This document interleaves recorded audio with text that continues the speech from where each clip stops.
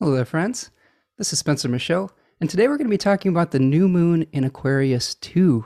I am joined today by my good friend Gary Caton. How you doing, my friend? Doing well, Spencer. Great to be here, man. Yeah, it's great to see you. Gary and I have participated in a few different. Where were we at? Glock, right? We are at the Yeah. Glock Astrology Conference a few years ago, and spent some time together and really got to know each other. And I'm so excited because you're such a talented and skilled astrologer. Really a fan of your work, my friend. Thank you, man. So Um, likewise. so you're joining us from North Carolina. Maybe tell us a Yep. little bit more about yourself and what brought you to astrology, and maybe some of the things you have on offer in the hopper coming up. Right. Well, that's a little bit of a long story. I'm on my Saturn return as an astrologer this year, man. Nice. Can you believe that? That's crazy. I can barely believe it. It's like, what? But yeah, like in 1993, I had a dream where I saw the symbol for Venus inside the sun. And I was like, holy shit, that's got to mean something, And I got an ephemeris, one of those old blue Rosicrucian ephemeris, and I looked it up. And his Sun and Venus were conjunct on the day that I had the dream, and I was like, wow, man. And so that's how I became an astrologer, and I've just been going at it full speed ever since. But yeah, I am. I started out as a modern astrologer, like most people did back then. And then I stumbled just through sheer dumb luck, literally stumbled onto Project Hindsight in Berkeley Springs, West Virginia. And so I got exposed to a lot of classical material. From there, I kind of went a couple different ways. I really got serious about understanding astronomy and doing astrology with my face, like sky astrology. And then I got into Hermetics because I was really astounded to find out that you know the astrology was never really practiced in isolation back in the day. It was practiced as a tool to aid alchemy and magic and all that stuff. And so I would really classify myself as a hermeticist first, or as a hermetic practitioner first these days. Um, so I put out a monthly report. I just got finished with the monthly report. I'm a little late this month. 50 pages, man, of Wow. magical elections, Nice. because there's so much going on this month. We've got a Venus Mars conjunction, Jupiter's now in Pisces. We've got a lot of cool stuff going on, and I really wanted to go through all that. And so, yeah, usually it's like 20 to 40 pages. I put out that every month. And it gives people an opportunity to practice with these alignments and to try to make their lives better, through invoking the planetary powers and calling on their what planetary. Actually, I do like 6 different kinds. We work with planetary magic, decans, and then of course fixed stars, constellations, lunar mansions. Let me see. I did say 6. I'm missing one there. Um, let's see. Planetary, decans, fixed stars, constellations, mansions. There's something else in there that I'm missing. But anyway, That's so that's that's that's that's a it's a good amount of lot. Yeah, stuff to draw from it right keeps me there. busy, man. Yeah, And sure. then I actually make I fashion custom talismans um, that for special elections. Like not all of them are worthy of what this etching it in stone. Sure. So you might just do a petition or something, right? If it's not your best election. But with the ones that are really, I go ahead and make some permanent talismans, and those are available exclusively to my members. I don't sell them. In fact, I don't even sell them. They're available to my members basically on a donation basis, because it's like if you're really hardcore about this stuff, some people believe that you're creating a being when you create these talismans, that you're ensouling a piece of matter with a starry, spirit. Yeah. And it's like, it would be almost like trafficking in beings then, if you're so I'm selling the service of, just calling this stuff down Well, rather than selling. I think that was one of the first So, experiences I had with you, Gary. Was sitting in on a paper talisman workshop that you did yeah, we at the did. I think it was Alfeca. Yeah, we Alphecca. did. That's Yeah, right. yeah, yeah. So it Remember was that? That was cool, Jupiter. It man. was Jupiter on Alphecca. So that was Yeah. a lot of fun and Yes. Yeah. very, very edifying and whatnot. So yeah, I really appreciate the work that you do, and especially appreciate the way that you bring in astronomy to the conversation. I think that was another thing I enjoyed that we participated in together was sitting out in a field, at dusk, seeing the stars move together, and you being able to point out all of the different movements that we were seeing and what constellations we were seeing. It saved my life as an astrologer, man, because it's a tough gig. It's not easy, and there's a lot of I mean, it's tough to make a living, as a creative person, and there's a vitality, this, we call it the living sky, Yeah. and it's alive, and there's a vitality that comes from that I cannot even begin to describe you, but I know that it kept me from burning out, and that's the reason why I made it 29 years as an astrologer. Well, and you're an excellent photographer too. You post your photographs on Facebook every once in a while, and they're all just amazing. So incredible photographs. Thank you, man. Yeah, I wanted to share that vitality with people, and it comes across evidently because a lot of people are just like, oh my God. Yeah. Sometimes I wonder if you sleep. When do you get up and go take these photographs? Sometimes I do not sleep, Yeah. but what I do is, I go and go and go, and then I take a couple days off and just crash out and chill and, whatever. Yeah. Yeah. But sometimes that's what it requires. It requires you. And that's what, I had to get really militant actually about my copyright with that stuff, because people think that images are just like, free because they're on the internet. And it's like, hey man, I climbed a mountain in the cold, and like put myself in danger to get that shot, and it's not just, you're not honoring my commitment, which is pretty freaking hardcore to get up at like 2 or 3 a.m., climb a freaking mountain in the dark. You know what I'm saying? In the So cold. when are we going to see the Gary Caton photograph NFTs? Dude, that is something I'm really psyched about trying. Sure. Yeah. I've been looking into blockchain quite a bit, and I've educated myself on it quite a bit, but I'm not quite there with like being able to load anything onto NFTs or anything. But yeah, it's an interesting idea. I mean, you could technically, take an election and you could load any kind of image onto the blockchain. And if you do it at an elected time, it's a talisman. Then it's a talisman. Digital talisman. Yeah. Yeah. That's cool. Yeah. Yeah. Yeah. So in theory, soon, but I don't have an exact date. Well, keep your eyes out for non-fungible token versions of Gary's photographs where you can support him and his work. So we can find your 40 to 50 page election work. Dreamastrologer.com. Dreamastrologer.com. And that's you have my a website, kind of subscription service for that as well, right? Yeah, that's right. So there's a membership thing. I just got together with my members last night. We spent about 2.5 hours talking about, I'm doing a class right now for them, it's exclusively available to members, but it's an intro to Hermetics class, and we were going over the first lesson, and it's a lot of fun.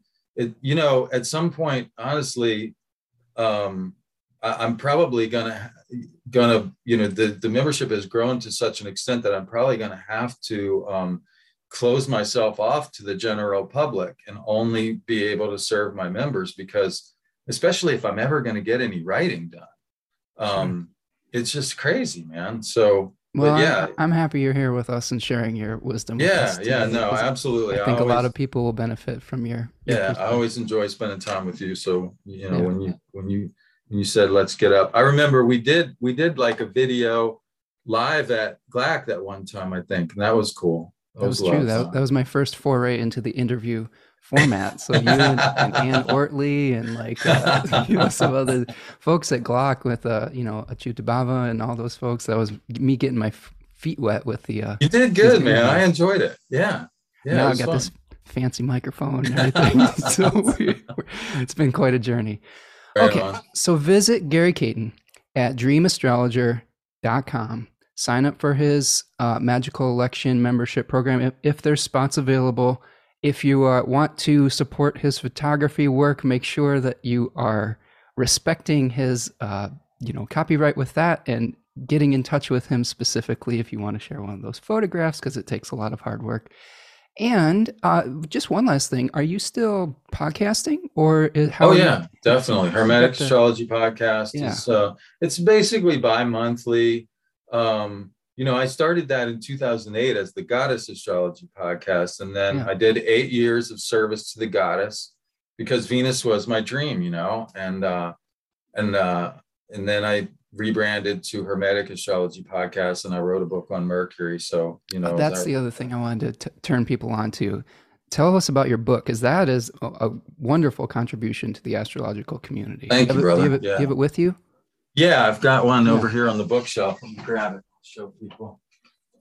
This is one that I consecrated on a magical time, but it's Hermetica Triptycha. So that means there's 3 volumes. There's only one in existence. This is volume 1. The other 2 are still in my head. Some halfway between my head and print at this point. Well, the second one is, but this one is called the Mercury Elemental Year, and it's about the concept that Mercury spends more time in one element in any given calendar, and not necessarily calendar year, but most calendar years, Mercury will spend more time in one particular element than it will in all the other elements combined, because of the back and forth motion of retrogrades. And this is really profound. And so what that means is that, the year you were born, Mercury was spending more time in a particular element. And then each year, and so that comes out to like a 6 to 7 year cycle. So last year and this year, we have Mercury spending way more time in the air element. And what's interesting about that, like I did a blog for TMA, for the Mountain Astrologer, on this. Take a look at the year Bitcoin came out, 2009. That was a Mercury elemental year of air. Right. Then Ethereum came out 6-7 years later. And then last year we had the big NFT boom. So you can see these themes, these collective themes, arise every 6 to 7 years when this element gets accentuated. And it's really profound. And then what happens is, so 6 to 7 years, it comes back to the same element. And then there are 12 of those returns over the course of a 79-year life cycle. And so each time that Mercury returns to the element of the year of your birth, it represents like an alchemical purification of your soul. Like it's a developmental cycle, in other words. Right. And so the thing that I'm most proud of is the last chapter is about that. It's about following these returns as a developmental cycle and as a sort of evolutionary growth of your soul.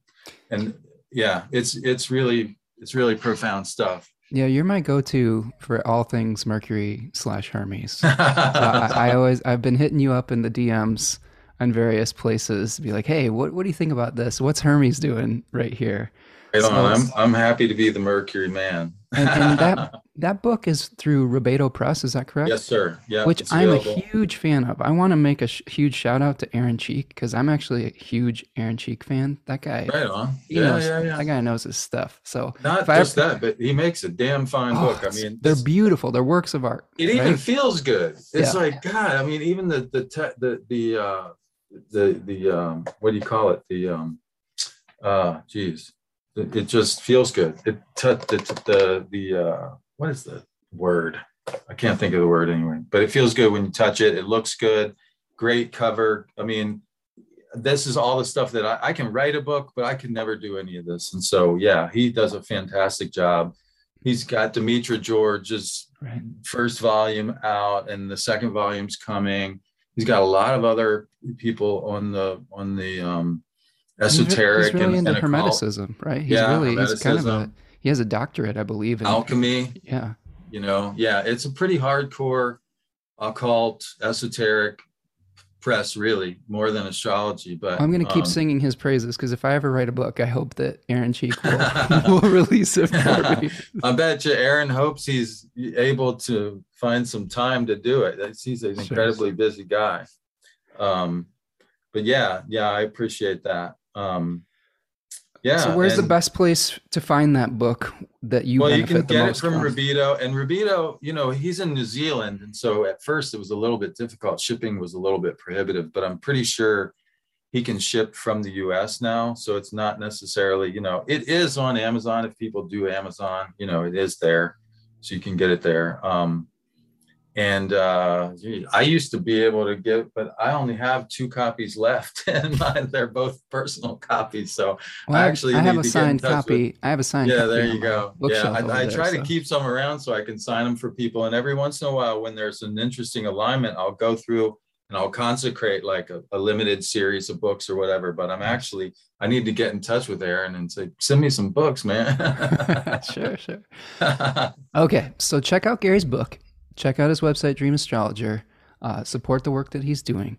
And again, thank you for joining us here today. You're one of the I think one of the really interesting figures in our field, doing some work that is unique. So I really enjoy your perspective. I am nothing if not unique, sir. I appreciate you recognizing that. Okay, so I am looking at the chat box here. We've got some wonderful people joining us here.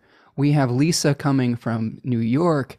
Hannah is here, I believe, from Missouri, right? If I'm remembering that correctly, Hannah. Nice. Another wonderful astrologer. Susanna is joining us from Finland.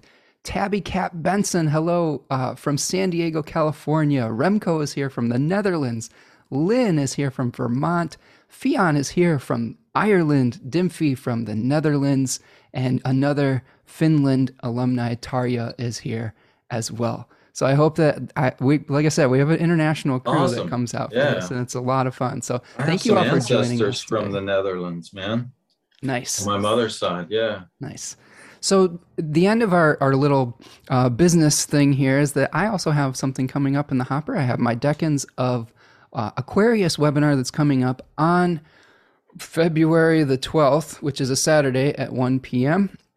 I'm going to be doing a deep dive on connecting the tarot to the decans, as well as the fixed stars and the mythology.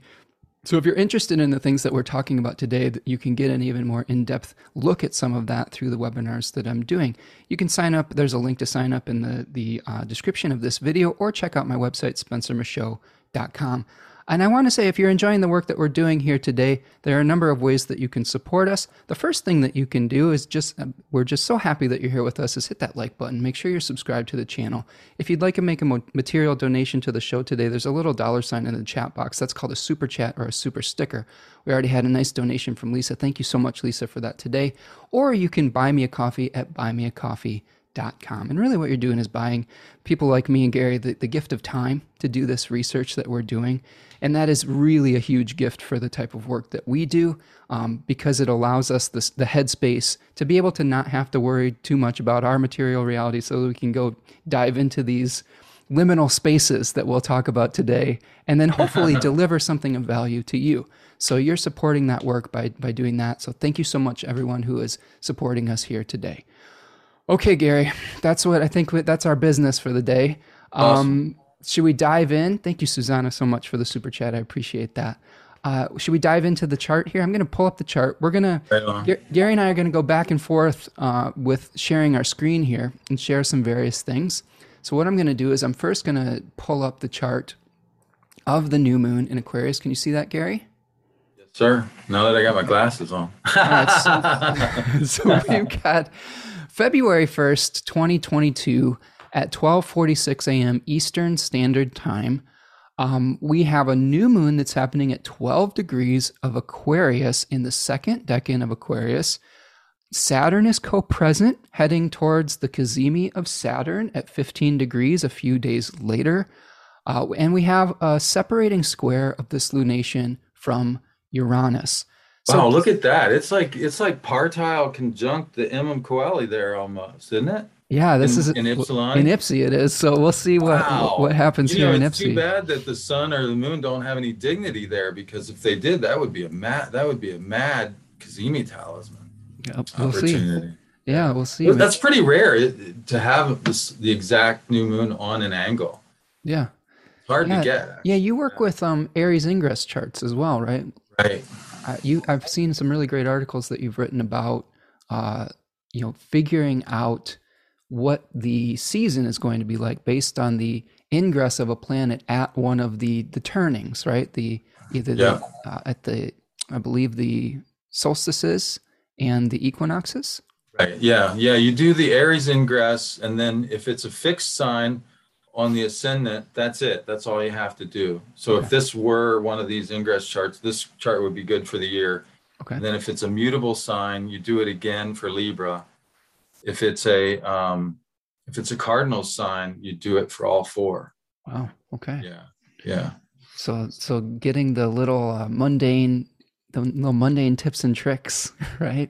Yeah, it's interesting because Mars was really active in that last chart that we had for last year's ingress, and that it did have a fixed sign rising, Yeah. and it had Mars in the fourth, and Mars is often known as the end of the matter, and if you think about it, the end of the matter, because the first house is like the first thing that rises over the horizon, right, the eastern horizon, and then the 10th house, culmination, 7th house, the setting, and then the 4th house is the last of the four angles. Right. So it represents the end of the matter in that it's kind of like the final, thing. And so, so now we see, there's some Mars activity going on in the socio-political arena, and it's like, yeah, that makes sense. We had a really active Mars in that chart, and Mars. We're going to be talking more about Mars here in a minute. So. Yeah.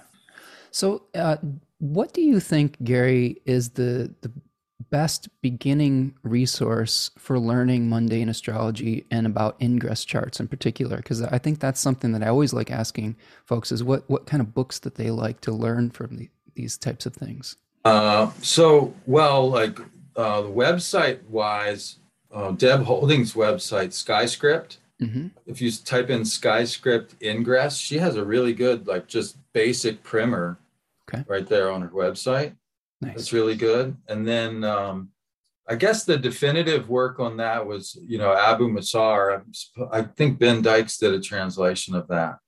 But is that the green one or the purple one? He just has all these great colors. Is it in the Great Introduction, or I just have a number of these here on my shelf? Yeah, I'm not remembering which one it is at the moment, man. So Abu Masar, Ben Dykes, Abu Masar, Masha Allah, those cats. Okay. Those, that era of astrology with the Persian era, which it went from, Greece or Hellenistic Egypt really over into Persia. And these cats, they came up with solar returns. They came up with ingress charts. They innovated, right. And then they passed it back. And so, yeah, that's a wonderful kind of part of our tradition. Abu Masar also did a book on the Jupiter-Saturn conjunctions, which I don't think Ben has translated that one, which I wish he would. Just give him a little bit of time. That guy's he's a machine. I don't know how he does it. That's yeah, seriously. He's one of the hardest working translators I think I've ever seen. So he pumps out a book every few months here.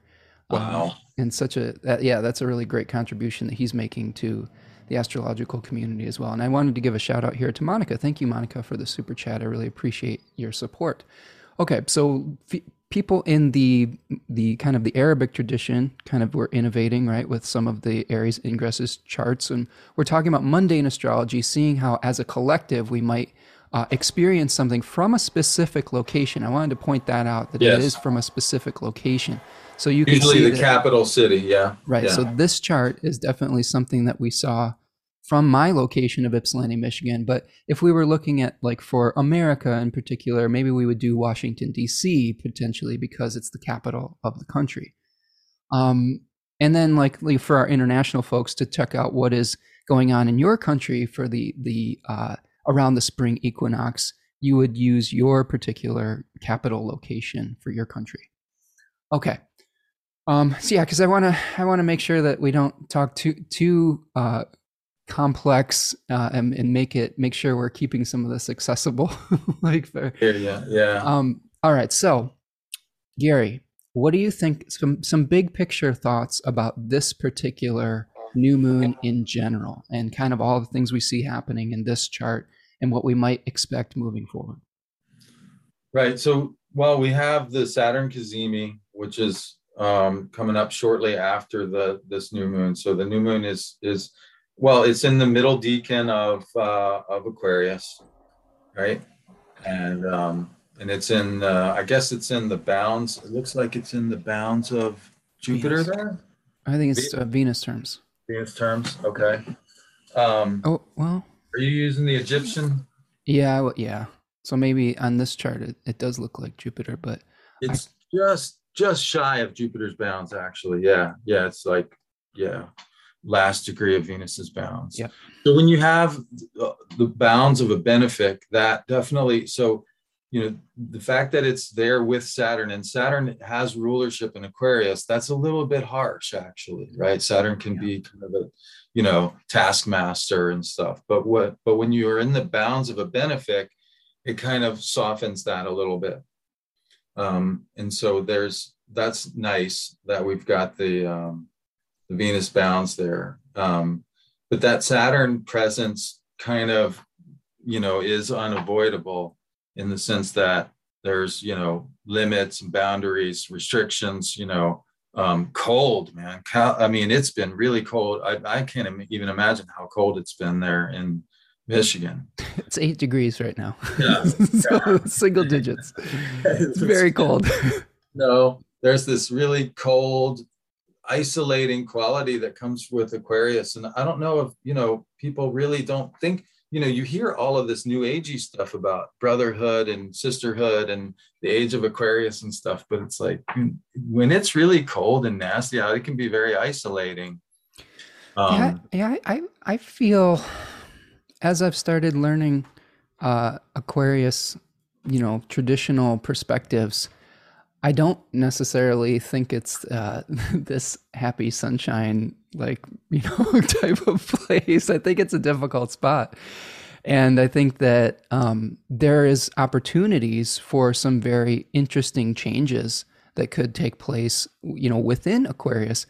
But from my research with the decans and with the tarot, it seems to me like it's a place, number one, of leaving behind the past, of leaving, of saying, hey, it's time to move on. It's not necessarily, I think the New Age movement will focus on where are we going, the Jetsons, but I think that really the key is, it's like, well, what are you leaving behind? What is ending? Because Saturn, really has a lot to do with endings. Right. There's a book that I really like by Joy Usher called The Tiny Universe. I don't know if you're familiar with her work, but she's really great. This book is about the Thema Mundi. And she talks about Saturn in Aquarius and Aquarius in general as being an intellectual sign, but it's about the limits, not the physical limits, but the intellectual limits. And she compares it to a glass ceiling where we may have a certain narratives where we only let certain information in.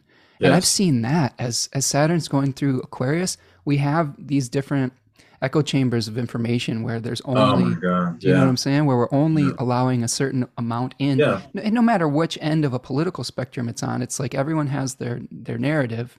Yeah. And I think that everyone's trying to figure out how do we control the narrative. And to me, that makes a lot of sense with Aquarius and Saturn. Yeah, and then you have to remember Saturn is the diurnal. Saturn is the trigon lord of Aquarius in the diurnal chart as well, right? So so daytime ruler as well, right? Whereas Mercury rules the air triplicity by night.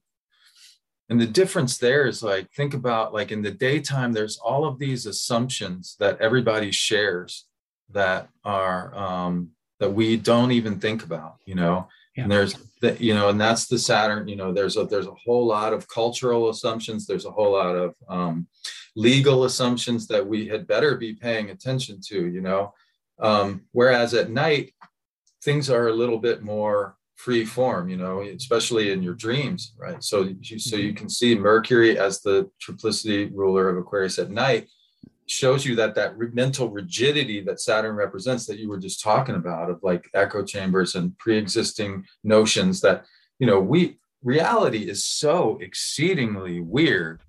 That's We true. cannot actually handle reality. So we have all of these structures, these mental structures, in order to keep reality at bay. Right.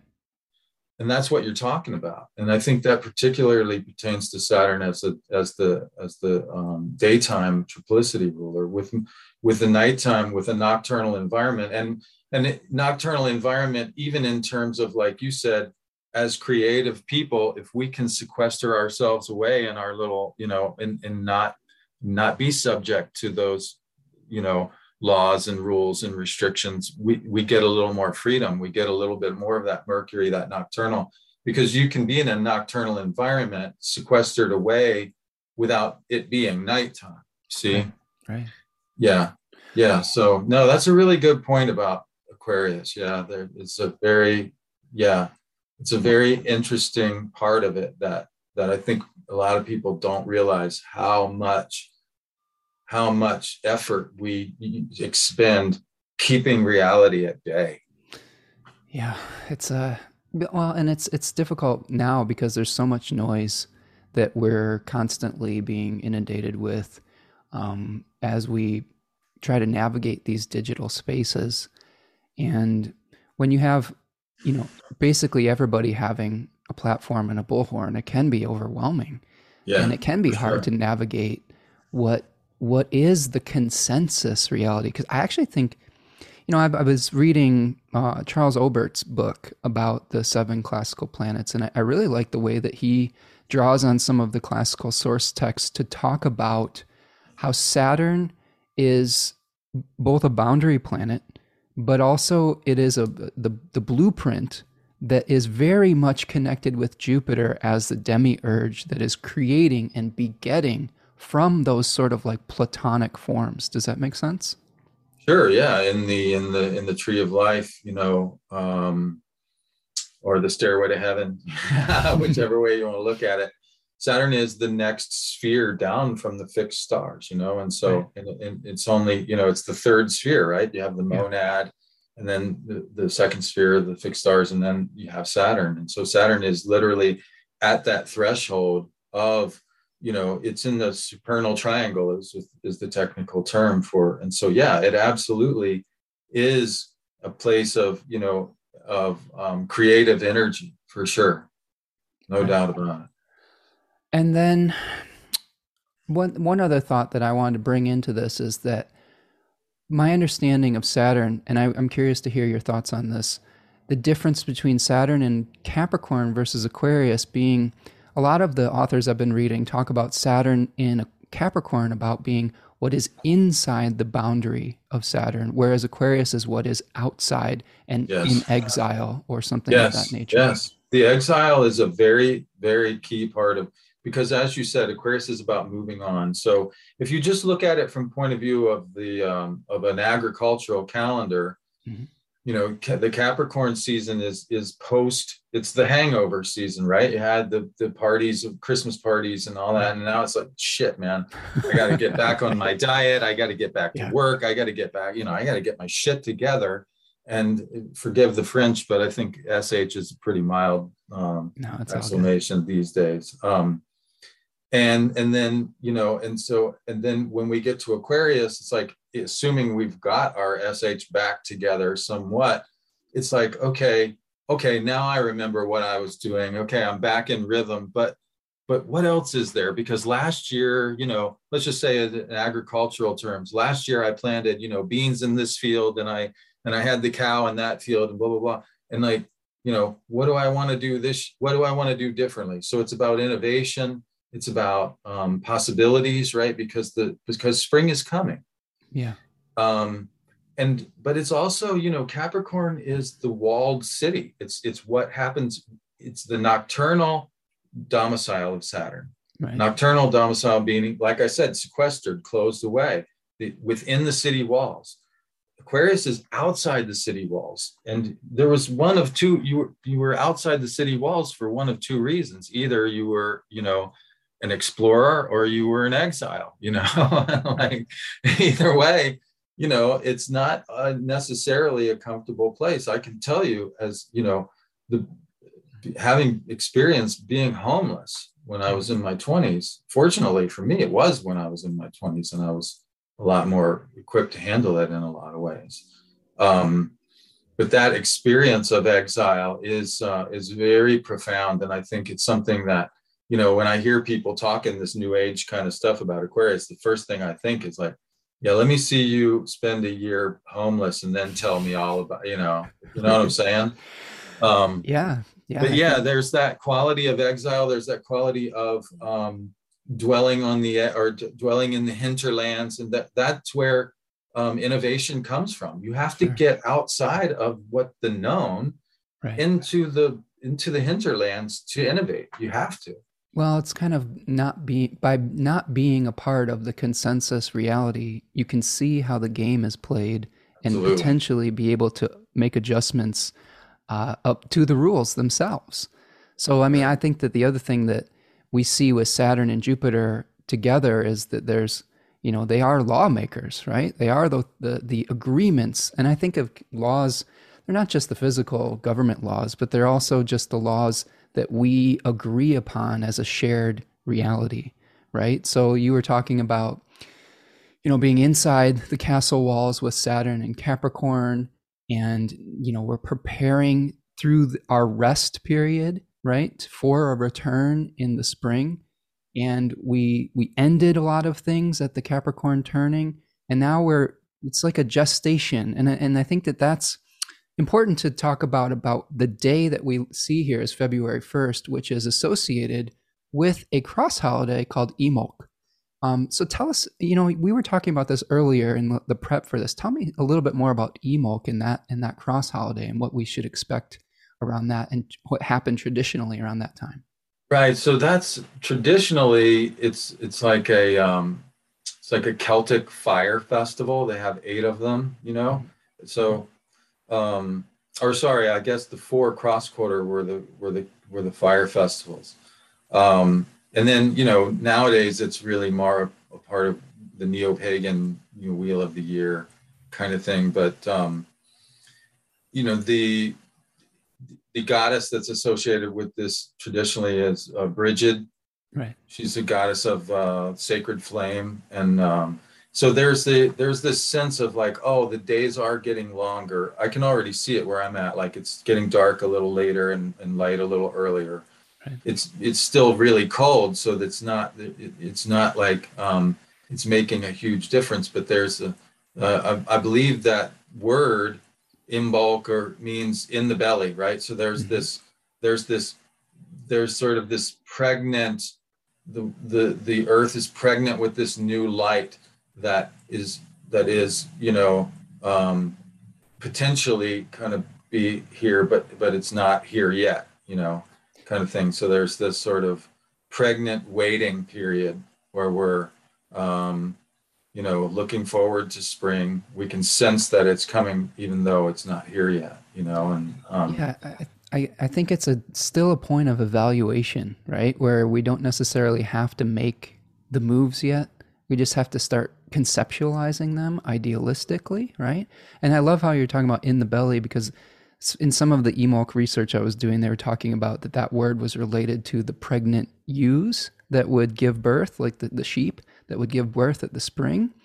Um, and they actually like in some celebrations they considered it part of the beginning of spring, which was sort of confusing to me as far as like that and then the relationship to the solstice. But maybe they had a different way of conceptualizing time around that period. But it yeah, because they also saw Samhain as the beginning of the year, right, right, when Samhain being the cross quarter holiday in Scorpio, which is interesting because, um, that decan in the middle of Scorpio is ruled by the sun in the descending Chaldean order system, anyways. right. And so it's and in the Golden Dawn system, all of the middle decans of the fixed signs are associated with the sixes of the respective suits. Hmm. So the cardinal signs you have the minor arcana associated with the cardinal signs are the 2, 3, and 4. And then the fixed signs are the 5, 6, and 7. Right. So that middle decan would be the 6. And the 6 in the Kabbalah is, and I'm using Kabbalah with a Q here, right? Kabbalah the Hermetic is originally a Jewish mystery, that's with a K, and then it became Christianized, Kabbalah with a C, and then it became Hermeticized, if that's even a word, by the Golden Dawn and whatnot, and they used a Q. And so they, Mathers, McGregor Mathers, who wrote, it's a volume called Book T. He associated these middle decans with the 6, and that in the Kabbalah, that is associated with the sphere of the sun, because the sun is, remember that TV show Third Rock from the Sun? Yeah. Well, the sun is the 6th sphere from the one. Right. Remember how we were talking about, you have the monad, and then you have the 2nd sphere is the fixed star, and then the 3rd sphere is Saturn, 4th sphere is Jupiter, 5th sphere is Mars, and then you have Tiferet, which is the sphere of the sun. I'll pull that up. I actually do have a picture of this. So here, can you see that? So there's our Kabbalistic tree of life that we're talking about here.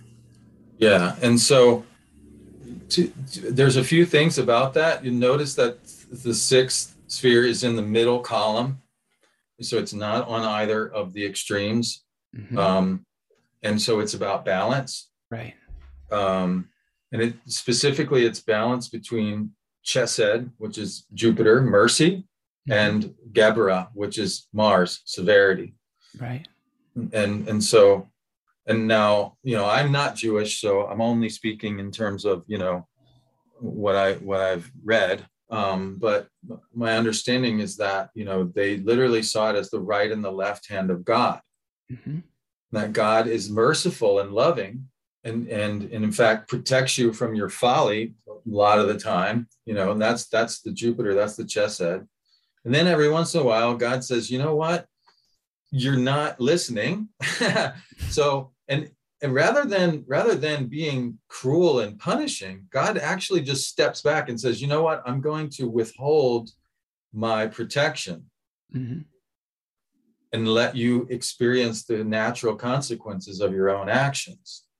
So you're hurting yourself when it hurts, when the severity is not God punishing you, it's you running into the natural karma of your own actions.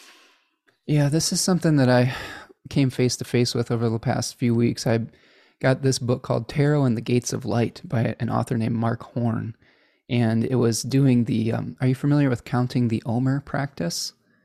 So this is it was a Jewish practice, or a mystical Kabbalistic Jewish practice of comparing Sephira and being able to, it was mimicking the release of slavery of the Jewish people from Egypt. And in this book, he was using different tarot cards to compare the Sephira and that journey. And I'll tell you that balance between Geburah and Hesed that's a hefty lesson there, right? It really is. I mean, if you've ever been a parent, I'm not even a parent, but I can definitely relate to it in terms of when I was a counselor. I worked with children and young boys because they segregate the sexes for obvious reasons. I had a specific body language that I would use to tell the boys that, okay, now we're in which place we're in, right? When I would show up the weekend, I gave them the benefit of the doubt. I showed up in Chesed, man. Right. Love you guys. I'm here for you. I want to have fun. But you know what? If you're not taking care of your business, then I got to be this guy that starts doing this, reminding you of all the things that you're not doing.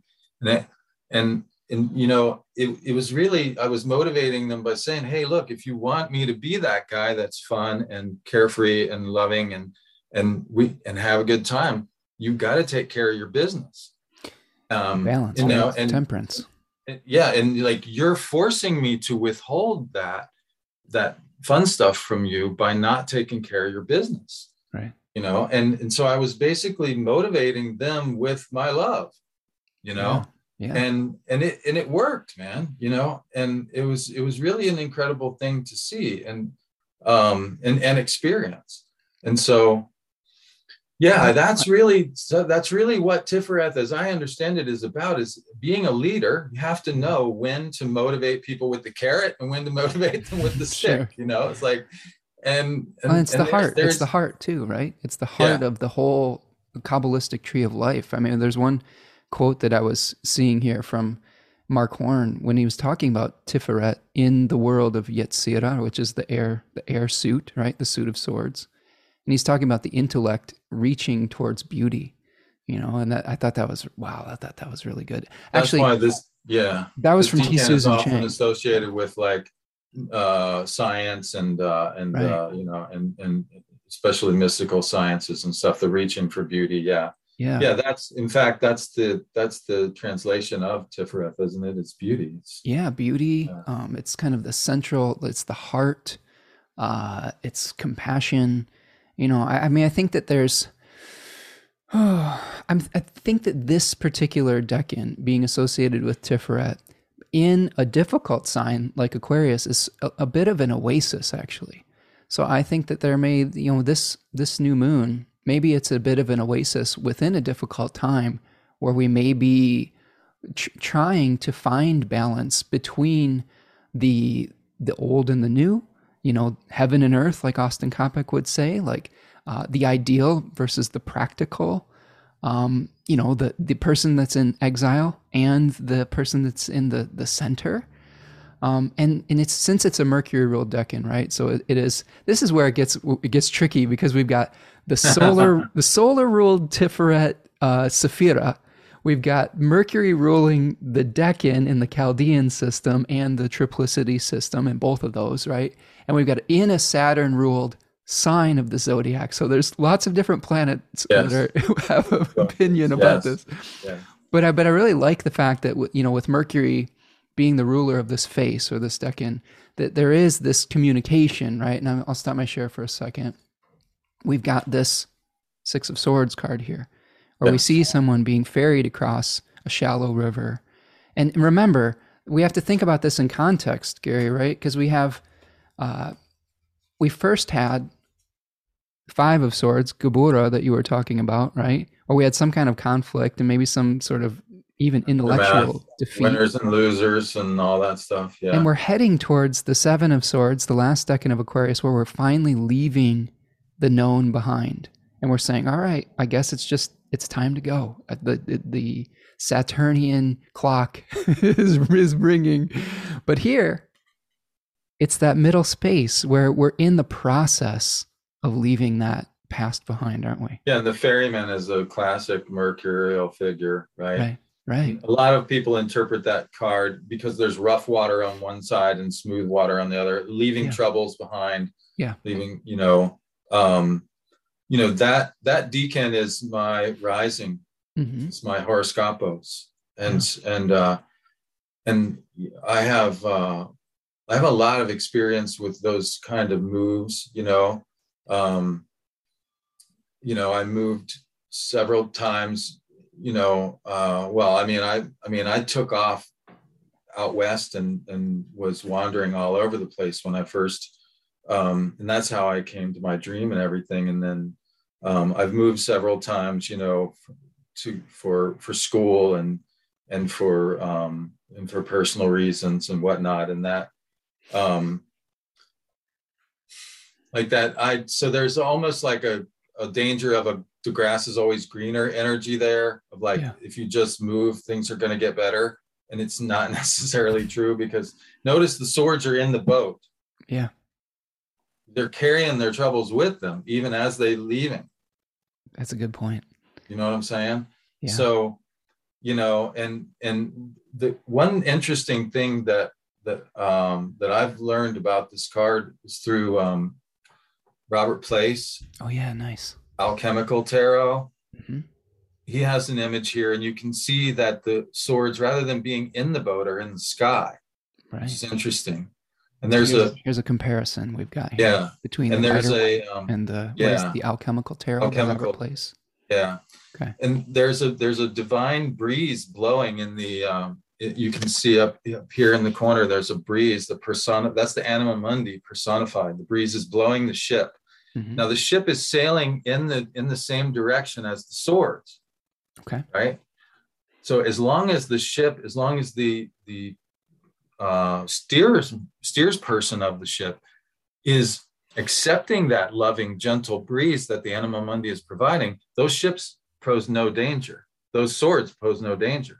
But as soon as that person tries to tack against that wind, Right. Yes. Yes. and that's, Don't paddle upstream right now, right? Go with the you know, current, right? yeah. And that sounds like so simple and easy, but It's hard to my do. experience, it's really hard to do because it's hard to we're not trained to think of a loving guiding principle behind our lives. Right. It's not, we're trained to think of, the, capitalism and the Protestant work ethic and all that. We're trained to think of like this harsh reality constantly imposing on us, Yeah. but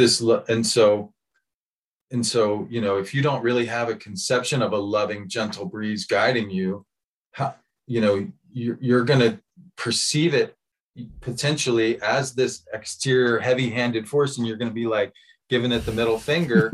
Right. And it's really trying to help you, man.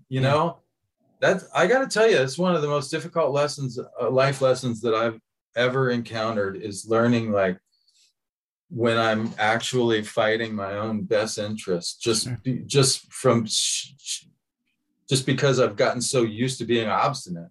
Surrendering, right? Surrender. Yeah, exactly. Yeah. And surrendering to, because surrendering to a greater plan, a bigger plan. Like, it's not just about like, that's one thing that, is also a danger in magic, is like we get so caught up in like what we want and we're using our will to create what we want. But what about what the gods want? What about what the collective wants and needs? And there's bigger things at work than us. And sometimes we have to get out of the way and just let something move us. Sure. And that's, that's a really difficult thing sometimes. Well, that seems to be the greatest gift of Aquarius, right? Is maybe on some level getting out of our own ego's way to allow the winds of the divine to help move us to a new place that may be better than the one we had even envisioned, right? Yeah, so absolutely. I found this so interesting as far as just the, thinking of Aquarius as, even though it's a fixed sign, it's a transition point. It's the halfway point between what we were dealing with at the solstice and then at the upcoming equinox. It's like okay, let's check in. Where are we at? Where are we going between these turning points, right? And I think that, I think it's easy for us to get involved with saying we always have to be doing something. And I think that one of the things that I've learned over the course of my life is that I agree with you. The grass isn't always greener on the other side. and also that there is a time for gestation. If we bring it back to Emolk, right? There is a time for the pregnant possibilities, like if you were, I can't speak from personal experience here. I've never been pregnant with a baby, but I've been pregnant with a creative project. Right, and I know that there is a time where it's not ready to come out yet, and you're still taking in nutrients to feed what that is going to eventually become. And I really think that this new moon, it has a lot to do with that cycle of the process, that part of the process that we're going through here. Okay, and here I want your opinion on this. There's different authors that call this the river Styx or the river Lethe, Lethe. So we've got this the river of death or the river of forgetfulness. There's a meditation for you. Yeah. What are we dealing with here? Maybe both. Well, if you're an Orphic they wanted to drink from the river of Mnemosyne, memory. Mm-hmm. There's a whole thing, in the Orphic tradition, after, when you reach the afterlife, most people before they reincarnate, they drink from the river of forgetfulness, because but if you want to remember all you've learned and come back, like, think about this for a second. I always think that, like, there's no way in the world you could be an astrologer without probably having done something like that in a past life, because there's so much to learn. Like, how could you learn it all in one lifetime, man? Yeah.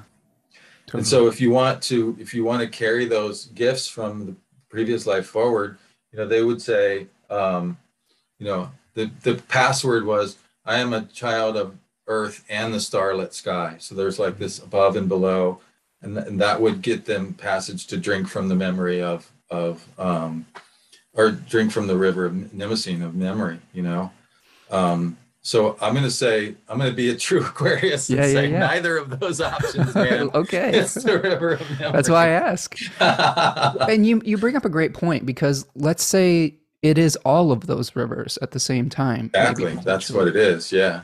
If we drink from that river of forgetfulness, trying to release the old narrative, we may be doomed to repeat the same mistakes that we made before. So we can still leave behind the old life, the old narrative, the old time. But if we bring with us some of the knowledge that we learned from experience, maybe we can go on to a new journey, a new lesson, something, right? Because you see this here, he's bringing with him some of the swords as he leaves the past behind. He's bringing his wisdom with him. And this is what we're going to get to at that full moon, that we're going to see. The sun's going to be in Aquarius 3 here, where we're finally saying, hey, well, maybe it's time to go. And what did I learn? And what do I have to let go of? Remember, we talked about the narratives of Saturn and Aquarius. Which of those is your glass ceiling that isn't helping you to move on in your life? And which of the things are actually helpful that are helping you to learn from that old experience as well, right? Yeah. You gotta love it, man. That's awesome. Yeah. And I love that you are, there was a great synchronicity involved in asking you to come on the show today, because you have the ascending sign right in this decan. So you've lived this liminal space. And I think that, observing your work over the years, you have a very unique perspective, and you're part of the astrological community, but you're also sort of on the fringe. I don't belong to any particular right? school. Like, I'm not an evolutionary astrologer. I'm not what I call a classical astrologer, because I think traditional astrology is astrology with your face. Yeah, I don't belong to any of the. I've done a little bit of all of it, man, and I reserve the right to move on when I'm ready to. You know what I'm saying? I don't want to get trapped in saying, oh, I'm this or I'm that. I love that phrase. That's something that Robert Hand said in his book Horoscopic Symbols, or Horoscope Symbols, back in 1981. Was I reserve the right to change my mind? And he did. And I love when people say that, because why would we get fixated on a part of ourselves that has a certain amount of wisdom available to us based on that experience? That's what we got right now, but that's what it is. And if you're going to keep growing, then you've got to move on at some point. So exactly. Gary. Okay, I'm taking a look at the chat here, Gary. Just getting caught up here. We've got some good points. I'm going to read over some of these comments here. Nat's joining us from the UK. Amara's here from New Jersey. Thank you, Nat and Amara, for joining us today. We've got another Dubliner with Alicia here. Alish coming as well. Darren is here from England. Hello, Darren. Rachel is also here from Ireland. Alish is saying, Eilish, I think that's how I say it. Ireland just made February 1st a public holiday from 2023. Now all 4 cross holidays are public holidays in Ireland. That's awesome. Right on. Yeah. Cool. Rachel saying, Bridget is a really important figure in Ireland, and I believe Rachel is from Ireland as well. I love this time of year. Still very dark, but something definitely happening. Yes, and we're going to see that in the I Ching that I pulled is kind of like the first stirrings of something under the ground, but still kind of like it's still frozen, but you've got a little bit of energy starting to build, right? Rachel says the ancient Celtic calendar is very tuned into the seasons as they are felt and the energies they hold. Susanna is talking about the Handel Tarot deck, where the Bridget of Ireland portrays the Princess of Cups. That's interesting. I'm not familiar with that deck, but I love that there's all these different stories that are infused into these different decks. Okay. And then we've got a number. I can't read through all of them today. Thank you so much for participating in the chat, everyone. This is a very active chat. We've got a lot of great people in the audience today who are very intelligent folks with a lot of great things to add.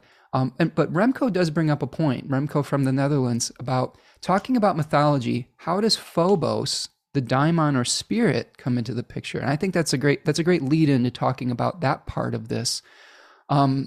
So Gary, my understanding of Phobos is that it basically translates to fear, but specifically the panic, which I believe this is in Austin's book. He says the panic which sets men to rout in battle. So this panic, disorderly, undisciplined retreat after they freak out, that they're like, oh no, we're outnumbered. It's just this like, everybody running in a panic direction.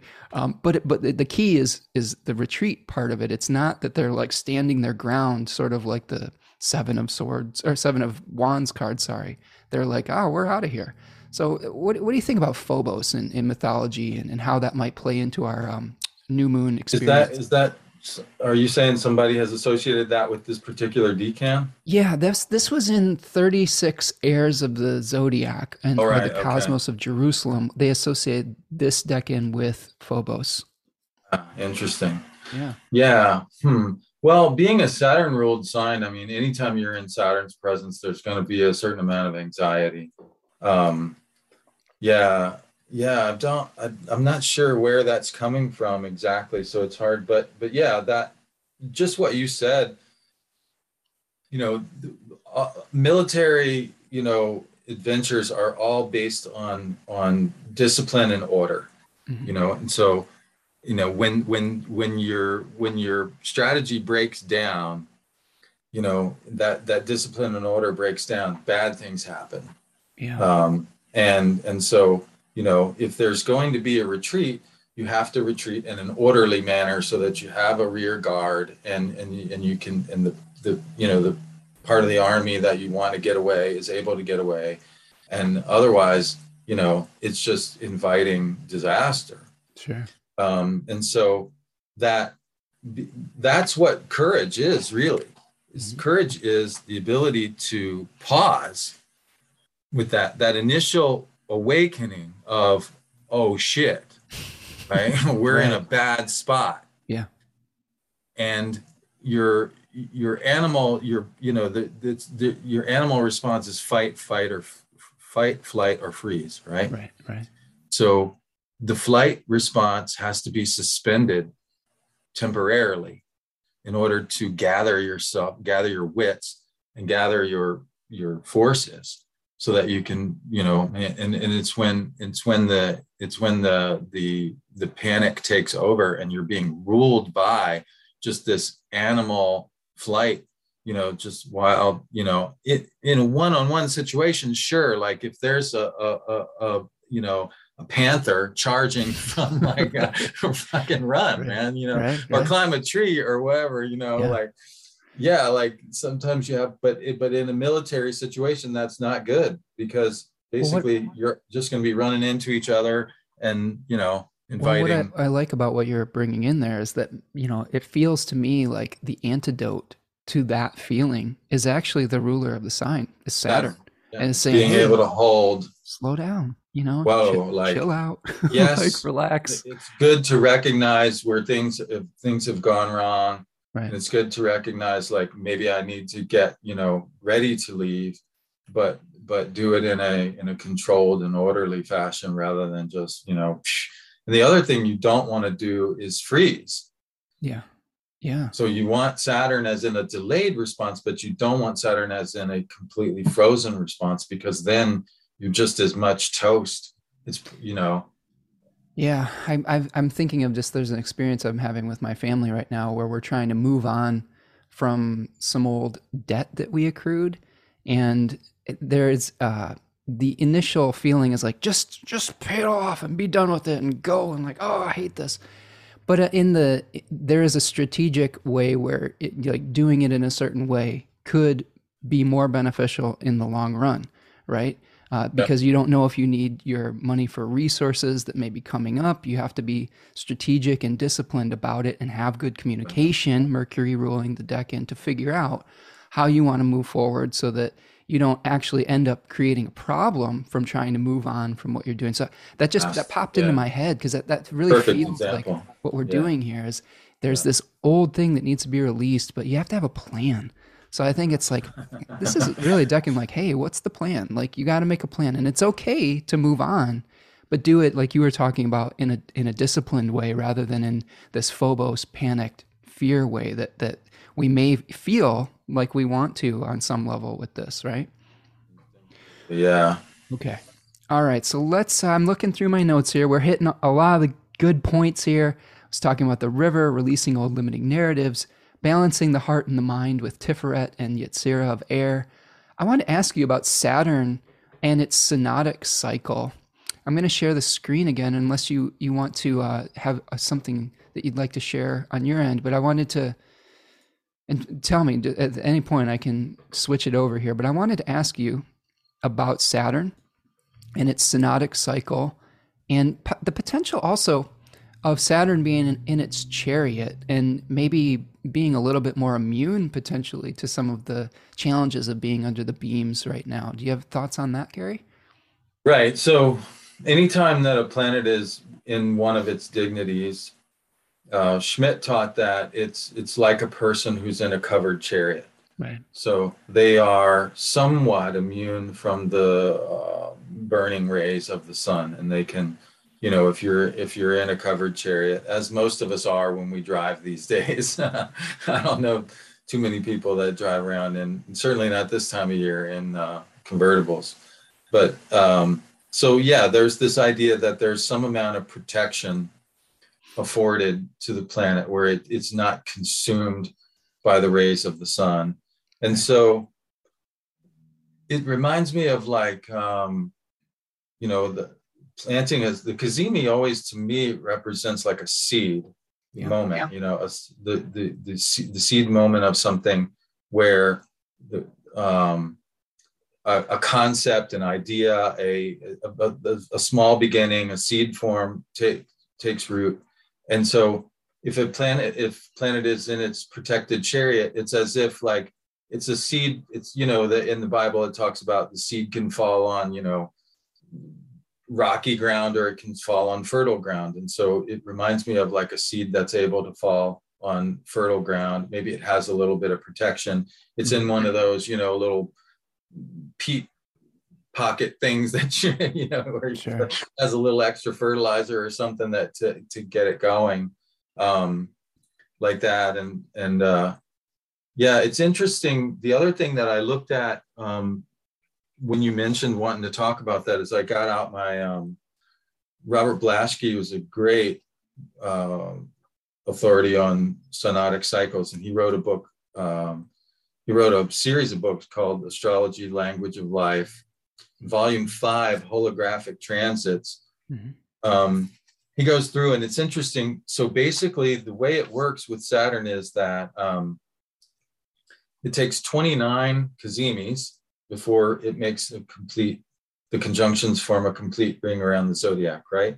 Right. And then after 5 of these 29-year cycles, which comes out to 147 years, you'll find Saturn making a cazimi within 1 degree of any given place. Mm-hmm. So essentially 147 from 2022 is 1875.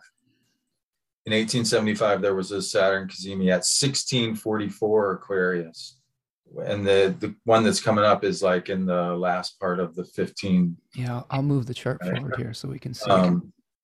So this will happen around the 4th of February here. Yeah. In a mundane sense, it'd be interesting to look back at that. There was this was, of course, the post Civil War period, 1875. So there was a Civil Rights Act that was passed that year, which is interesting. so, you know, that idea, that is actually a little more consistent with the modern New Age conception of Aquarius, of like this brotherhood, you know, humanitarian kind of impulse. Right. That, and so, yeah, it seems like maybe that that protection of that, of being in the covered chariot, shows up a little bit, you know, in the historical record there, that there's some kind So you were noticing that back in the late 1800s, which was a cycle that matched up with a similar Kazemi degree, that there was a Voting Rights Act that allowed more access to voting. Is that correct? You know, I'd have to really, I wasn't able to look exactly what that, but yeah, it was a Civil Rights Act of 1875. Presumably there was some voting stuff in there. It was probably broader than that. I would hope it was broader than that. Okay. Because, you know, that was, you know, Jim Crow. There was a whole lot of things besides voting Yeah. that were problematic. So, but just seeing that that's there is interesting, because it does actually vibe a little bit more with the modern conception of what Aquarius is about. Yeah, I think that I don't think we can completely dismiss some of the progressive thinking of Aquarius. I know Richard Tarnas was comparing Aquarius and Uranus and all of those things, which I don't think that Uranus is a planetary ruler of Aquarius, but there's definitely some sympathia, maybe potentially, between them. Right. He was comparing it to Prometheus.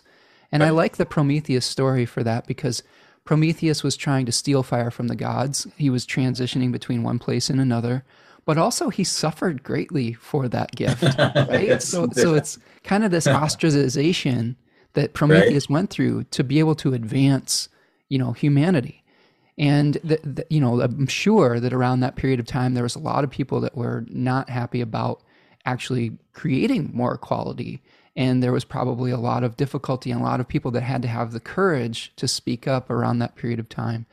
And it's really fascinating to me. And this is something that I talked a little bit on my monthly, but seeing this in context of what I think is one of the most important pieces of legislation in America right now, in maybe 150 years, is that voting rights protection, so that we may continue to have a democracy.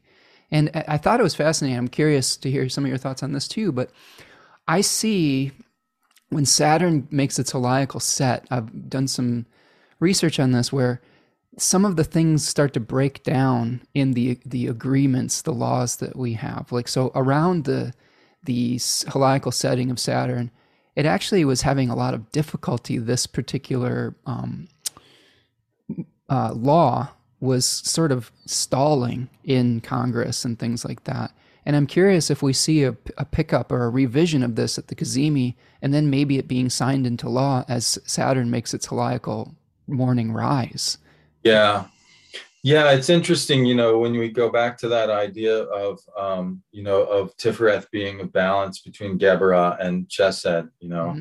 And I know I'm not saying those right. I'm totally, you know, Latinizing them. It's all good. So, sorry, but I feel like it would be even more form, awkward right? if I tried to say it the right way. It would sound even worse. Sure. Because I don't actually speak like that. So I'm aware that I'm not saying it right anyways.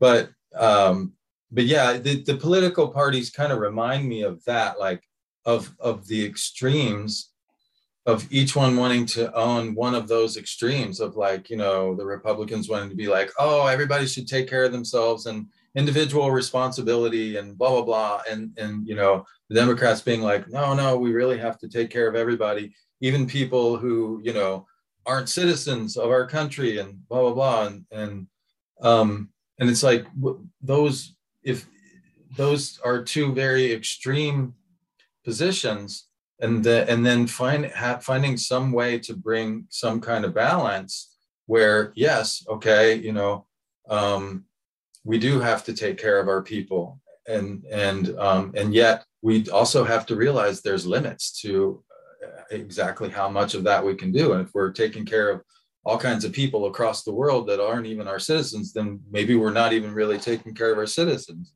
You know what I'm saying? So I really don't. I be honest with you, I've kind of checked out from politics a little bit because of that, because it seems like the dysfunction is so, Sure. the polarization is so extreme and the dysfunction is so obvious that I can't really comment on that particular thing. But all I can say is it would be very hopeful to see some kind of actual ability to do that process of governing, of finding some kind of middle ground and Yeah. making things, important things happen, you know? Yeah, I agree. I think balance is important. I think that, I guess from my personal perspective, is that I try to, it is difficult to watch people battle and war. And that I do have I also have an inclination to want to check out. But I also realize that there's some people that don't have mm, they don't have the ability to do that because a lot of these things may affect them in a different way than they might affect me. So I try to at least be cognizant of that, and that that I have to pay some attention so that, you know, people are being treated fairly, and not get lost in my own world in that regard. Does that make sense? Because I think that Sure. it's easy sometimes to say, well, I don't want to get involved in politics if you know, the politics don't affect you. And I so that's my gentle pushback on that, I guess. Yeah, there's privilege there, of course. Privilege, right? Exactly. Absolutely. You know, So, but um, but with the astrology involved here, I think it's the last Saturn Cazimi that we had the heliacal setting of Saturn at on January 6th of 2021, when we saw the chaos, the breakdown of order, right, in America. We had the inauguration of the new administration at the Cazimi, and then we had something with, like, I believe there were new impeachment articles that were filed when Saturn made its heliacal rise. So the takeaway from all that, like, is that I think that big collective changes can happen at these Saturn, you know, renewals in the heart of the sun, and that are, you know, very idealistic sometimes too. And not everybody's going to agree on what those ideals are, but it may be the beginning of those discussions as far as, like, what is fair for the most amount of people, what is balanced as far as individual responsibility versus taking care of people in the collective, right? Because, you know, I'm with you. I'm someone who believes in temperance and balance, and I think that it's something where that's why we have the conversations sometimes, right? And that's why we keep it as a dialogue. But one of the things I've noticed, Gary, and this is why I like talking with you, you and I don't always agree on everything politically, well, and but let me be clear. I don't yeah, disagree about yeah, voting rights. I okay. support voting rights. You know, that's definitely not a problem for me. But what I will say is I'm that just saying, in general, I'm kind yeah, of checked out from the whole thing sure. because it's like each side kind of misrepresents it from a polarized place, and you don't act, it feels like you don't ever actually hear anything remotely resembling honesty or Well, and truth. that's what we were talking about with Saturn, trying to say, to limit the narrative and limit the information that people get. But that's what I was going to say, is that's why I like talking with you, is that there is an ability, I think, to have conversations like this that try to be objective and take multiple perspectives into account. And I think that we've lost that ability to talk to one another like this, and to be able to disagree, or not even really disagree, but just have slightly different perspectives on things, and still come away with it saying, you know what? I respect your humanity and I respect you as a person. And that's our starting point. That's our foundation. And I hope I'm saying this because this isn't just about you and me, Gary. This is like, we're saying this for an audience where I hope that people can start to have these conversations again, rather than be in their Aquarian, I don't know, Saturnian echo chambers where they're limiting the perspectives that they would get, right? Yeah, it's obvious. Honestly, it's a little bit, you know, even, you know, with all of the so-called, not so-called, but supposed privilege that comes with being a straight white male like myself. You know, at the same time, there's a feeling that there's a target on my back where if I don't say the exact pre-programmed language that goes along with whatever preconceived positions that some certain crowd has, that I'm automatically going to be labeled as the opposite of that, and an enemy and a bad person, and yeah, and on the cancel list and all this other stuff. That may sound dramatic, but I can assure you it is not. So it would be it's a nice for some balance. sanity And I to think that, re-enter the. yeah, I think that, being in a similar position myself, straight white male who has definitely had privileges in some areas of life, there's an intersectionality around this where being privileged in one area of life does not necessarily mean that you are privileged in another area of life. And I think that I think being able to hold some of the ambiguity around that is important. And also just I think that the fundamental thing that you and I can agree on is that just respecting people's humanity. I mean, that's really like the Aquarius being the most humane sign, right? And while also not being afraid to say, well, maybe there's some institutional things that do need to change and that do need to be examined and looked at. I just think that some of those things might come up in the collective around this Cazimi moment. And I guess my hope is that people can have conversations with one another in humane ways that respects each other's sovereignty, while also not ignoring the pain that one facet of the society may not really understand too. I mean, that's the thing. Like, that's part of the thing. I have my partner is African American, and we have a lot of conversations about her experience versus mine and how they are very different. And there are certain things that she had to deal with growing up that I didn't even have to think about. Like, I didn't have the conversation with my father about being pulled over and how I'm supposed to act if I'm pulled over. And she did. Like, her and her brother would have something like that, like where she remembers very vividly, this is what you have to do, and to me, that's like an eye opener. Like, wow, this is a completely different experience in the same environment. Do you know what I'm saying? And yeah, not to mention that, as men, we walk around feeling safe most of the time, and women exactly, rarely do. exactly. Yeah, So I get all that. And like I said, it would be amazing if what you're talking about were possible. If there was some. we'll see. Human nature. I've been.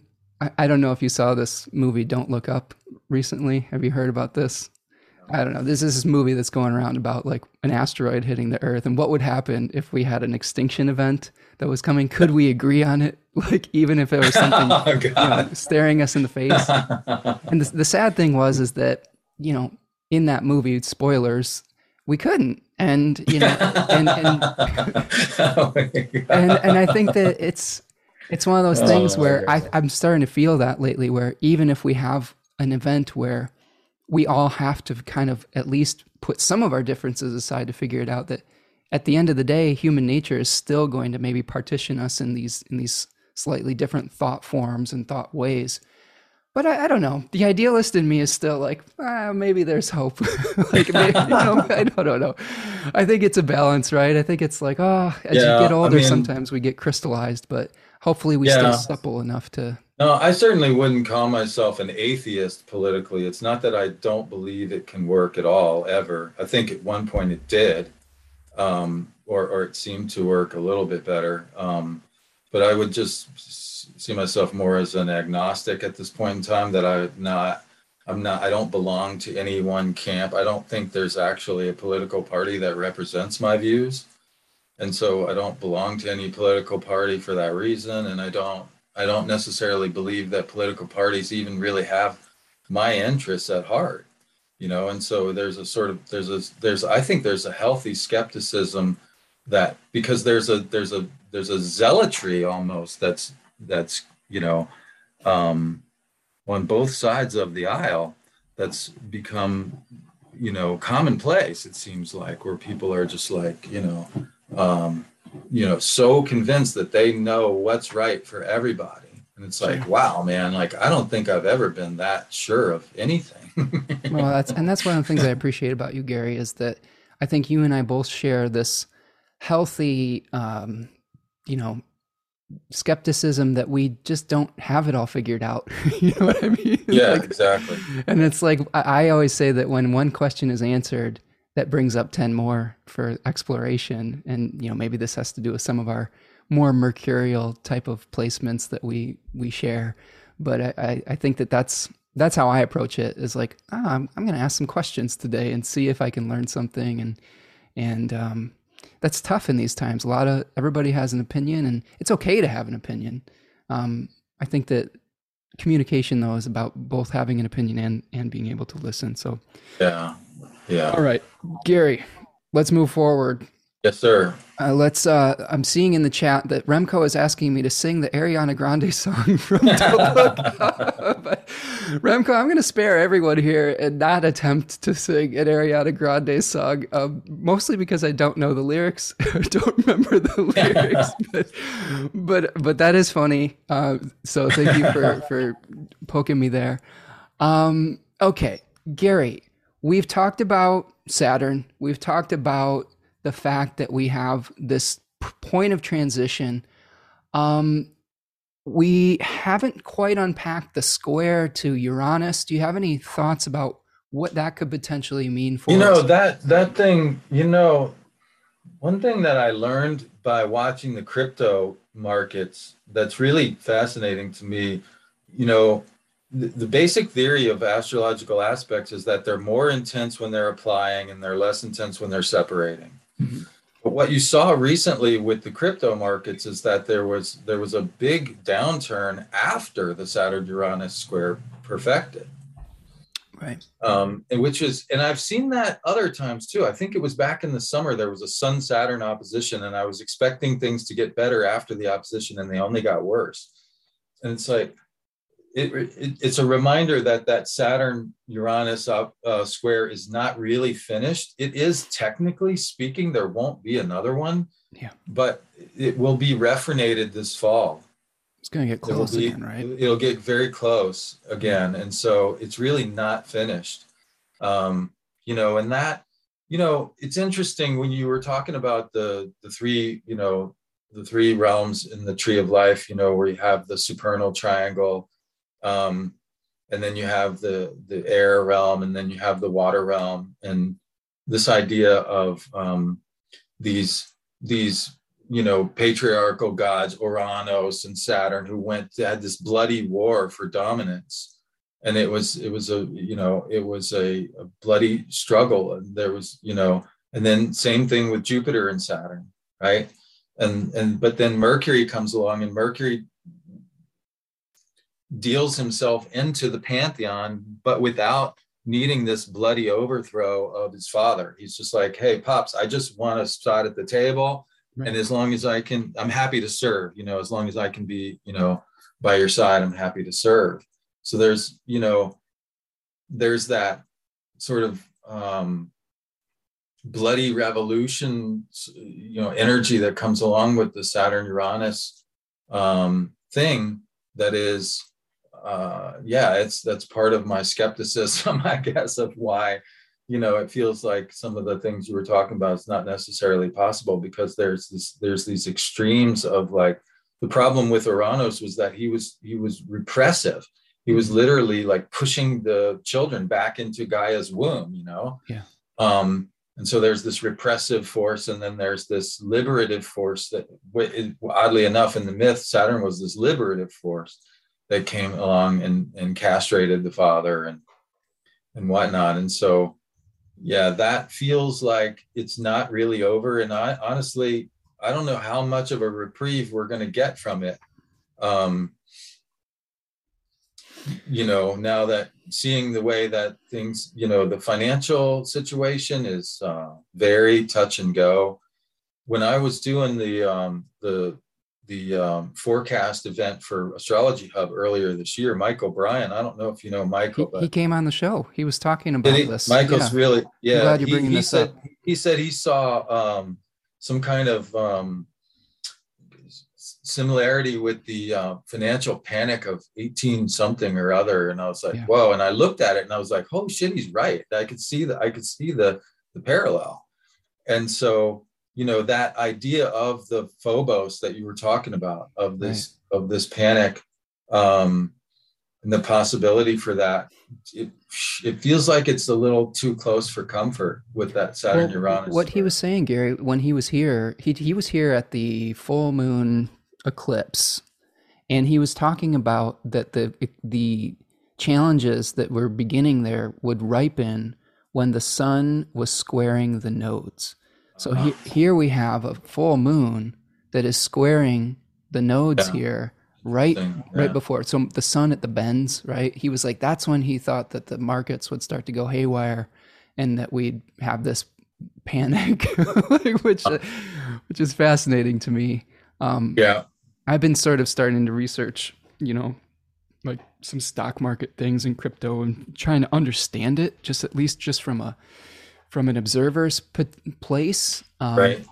And it's crazy. I actually got involved in some of those meme stocks a little bit more as just like a fuck you to the hedge fund managers type of thing. Okay. Yeah. I don't know Yeah. if you're Yeah. familiar with that, where there's Right. this short sailing like Yes. type Yeah. of thing. You guys can research it. GameStop and GameStop whatnot. stuff. Yeah. Not a lot of money, but in I was fascinated by it because I was like, oh, okay, this is something that I can kind of like Very Saturn Uranus, actually. It's like, totally you guys want to like,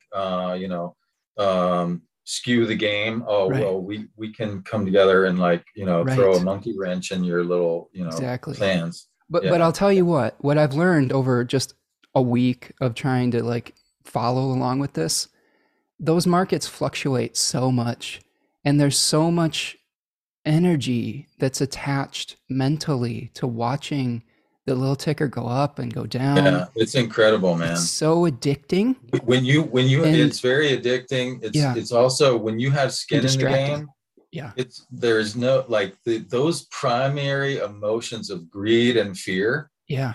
It's When you real. have skin in the game, holy crap, man, It's real. it will show you what greed and fear are about if you get skin in the game and watch and pay attention. Yeah, I don't like it. I don't like it at all. Like, It's not for me either, no, I don't man. like it. No way. And it's been a really interesting exercise over the last week, seeing what that does to you and becoming like the watcher and observing yourself Yeah. go through Yeah. those swings of emotion.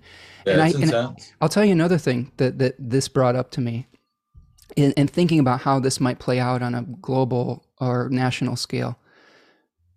It wasn't even really about the money for me at a certain point. I was like, you know what? I don't even, I have enough money to buy the books that I want to buy. It's not even about that for me. At some point, I was like, I just want to win. Do you know what I'm Right. saying? And like, Yeah. and it doesn't even matter what the money is. I don't feel like losing. And that to me is a huge Well, it's like psychological gambling. epiphany. That's It's that's how exactly gambling. gamblers get in Exactly. trouble. Exactly. They get, there's an addiction to Right. there's a adrenaline high, and it's Right. about winning, and it's about, Dopamine. It's a dopamine hit. yeah, it's a Right. dopamine high, it's adrenaline high, it's a rush, and it's a mindset, like you said, about that they have to win, and the nature doesn't work that way, Well, man. because You you think can't. about a guy like Jeff Bezos, right, that we like to hammer on for Amazon.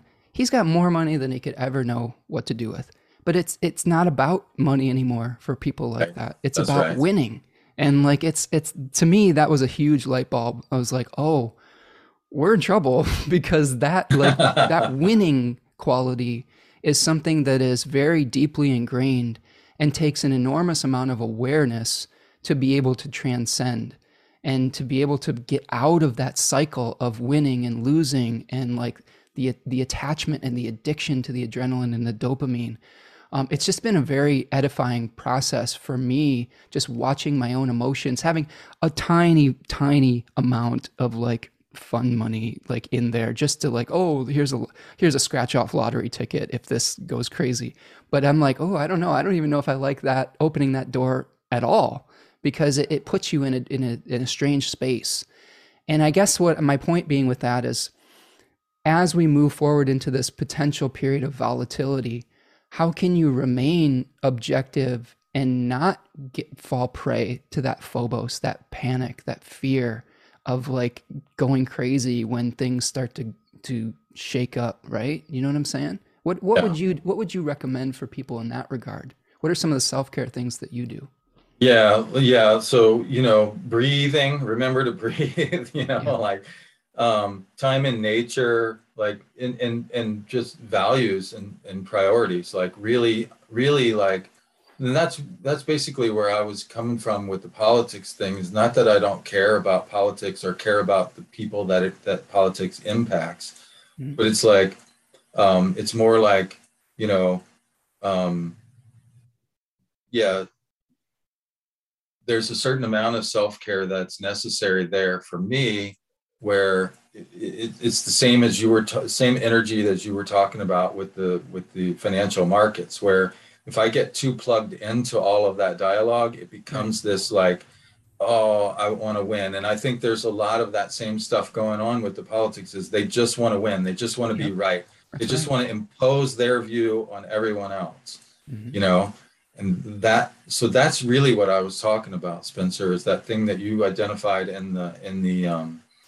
is just recognizing where something feels unhealthy, and being able to take a step back from it, and being able to take a breath and find those things that are, for me, it's nature. Yeah. If I nature is like nature is like my mother. She's these safe arms that I can go and be held and not have to worry about, is somebody, um, coming to get me or whatever. And so, um, yeah, like giving yourself a permission to take a time out and to take those rests and to be in that liminal place of from whatever it is, um, and and not feeling like that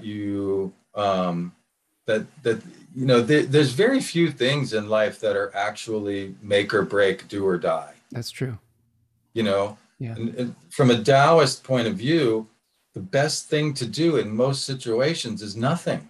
Non-ado. It's a Taoist state, right? Non-ado. Don't fuck Right. with it, because Yeah. you're only going to mess it up by messing. If you let it figure itself out, generally speaking, natural harmony will ensue by just letting things be.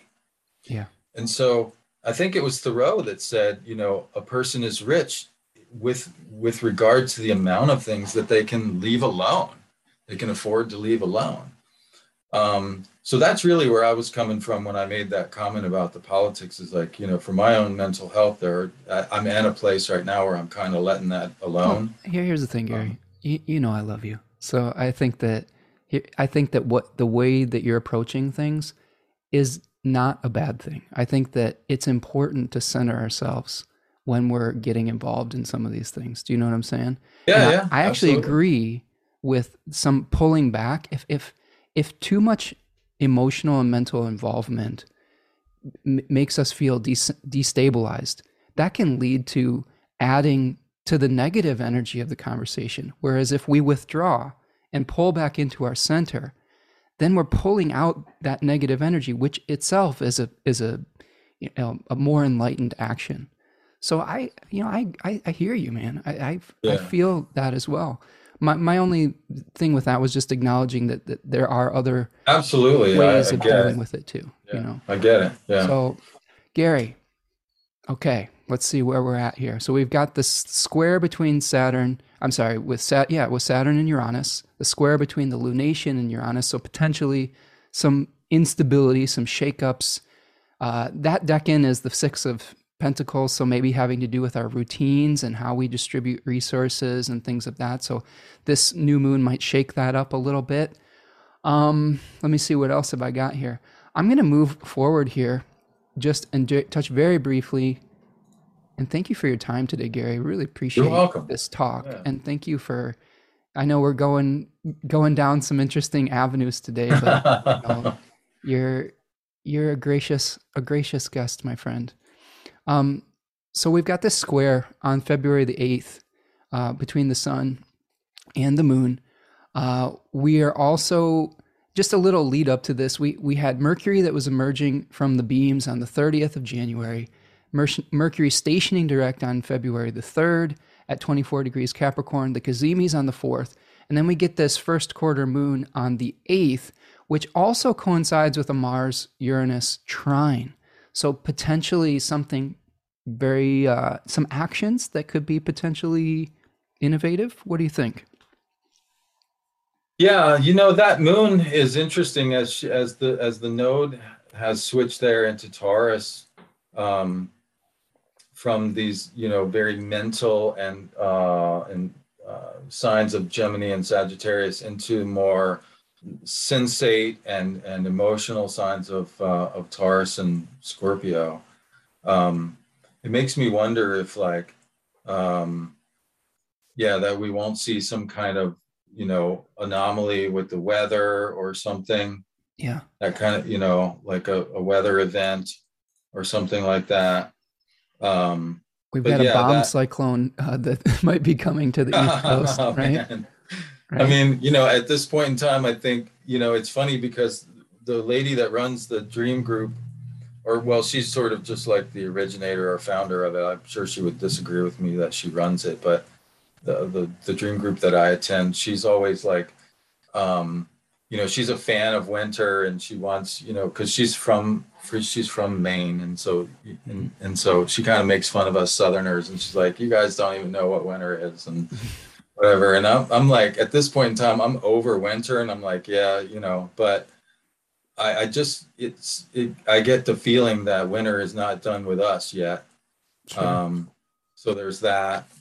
Um, and yeah, I mean, the with the moon there, the moon is in the Six of Pentacles, and she's the ruler of that decan. That's right. So That's there's a right. very financial energy there, and that's an opening square. So there is that kind of crisis of action that Rudyard called it. Right. And it's, yeah. So there's that. There's Saturn, Uranus. There's the moon in her own decan. I would tend to think that the moon in her own decan would be positive. Hmm. Um, and it's interesting because even at this stage, a lot of the crypto people are swearing that this bull run is not over, and that it's just it's like taking a time out. And Yeah. um, at this point, I guess from the lows last July, this is technically still what you would call a higher low at this. Well, as I looked at it this morning, so we could still get a rebound. Hmm. The moon being there inner decan and with the north node, it's possible that there would be some good news on the financial horizon, perhaps. Fingers crossed, I guess, huh? Right. Yeah, yeah, Okay, so we've got that first quarter like crisis point where we're trying to bring something into action. Maybe this is the point where we're trying to really move on, but we've got to deal with some kind of material reality before we can make that crossing. We've got the Mars Uranus trine at this point where potentially, we've got Three of Pentacles energy interacting with Six of Pentacles energy. So building a new blueprint, but having to do it in potentially an unorthodox fashion with its contact with Uranus. Around this period of time as well, we've got the third conjunction of Mercury and Pluto at 27 degrees of Capricorn on the 11th of February. And then Jupiter makes its heliacal evening set on the 13th. So maybe there's something that we see in relationship to the Pisces area of our life too, that might be the beginning of a new cycle, the beginning of an ending that could lead to a new cycle when Jupiter makes its cazimi as well, right? Does that make sense? yeah, yeah, yeah. And you wanted to talk a little bit about Mars being out of bounds right now. Can you maybe help us with that a little bit here, Gary? Yeah, yeah. Mars is, there's a couple things going on with Mars that's interesting. So the out of bounds thing, a lot of people ask me what is out of bounds, Mm-hmm. and I mean, I can do a screen share if you Yeah, want, where I can show some of the astronomy behind let's that. take a But look at it. there's basically, even before astrology as we know it, that is Hellenistic astrology, came about. Yeah, you Plato, can share your screen now. Plato in Timaeus, Plato talked about the two great circles that he called the circle of the same and the circle of the other, referring to the celestial equator and the ecliptic. Mhm. The celestial equator is the belt line of the Earth projected out into space. In this diagram, it's this blue line. The celestial equator always goes through due west and due east. It's the belt line of the Earth projected out into space, and it's the circle upon which the Earth rotates once every 24 hours, right? And so he called it the circle of the same because all of the stars and planets rise, set, and culminate once per day. They all have the same speed in what we call primary or diurnal motion. The circle of the ecliptic, which is the pink line here, intersects this equator in two places at the equinoxes, right? So here's the fall equinox point of Libra, and then here is the winter solstice point, which by definition is the place where the ecliptic is as far from the equator as possible. Mhm. That's what the winter solstice is. It's when the sun reaches the furthest south from the equator. Okay, now if we zoom in here a little bit, we can see that Mars is actually below this pink line of the ecliptic. And so is the moon here, right? Whereas, see how Venus is way up above? Venus is in a northern loop right now, and Mercury is above the pink line. Right. That would be called north latitude. Mhm. Whereas Mars, and now when you have a planet that's already near this place where the ecliptic reaches its furthest distance from the equator, and it's also in south latitude, then it's going to be farther from the equator than the sun ever gets. And the sun is a symbol of the king or queen or sovereign. So when you're in an area that the king never traverses, you're either some kind of outlaw, Right. or you're like this emissary of the king who's going into this special realm, like Lewis and Clark were sent westward by Thomas Jefferson to explore the Louisiana Purchase, kind of thing. Yeah. Or you're Robin Hood, robbing from the rich and giving to the poor or something like that, But there's this rogue outsider energy because the planet is literally outside of the realm that's traversed by the sun. And so Mars, from roughly January 13th through February 10th, Mars, because it has this additional latitude south from the ecliptic, and it's in this place of the furthest south, Mars is out of bounds. So Mars is already a planet that we associate with aggressiveness and hot-headedness and so forth. And then when you throw in this maverick, outsider, out of bounds kind of energy, well, you can see right there where that might be going.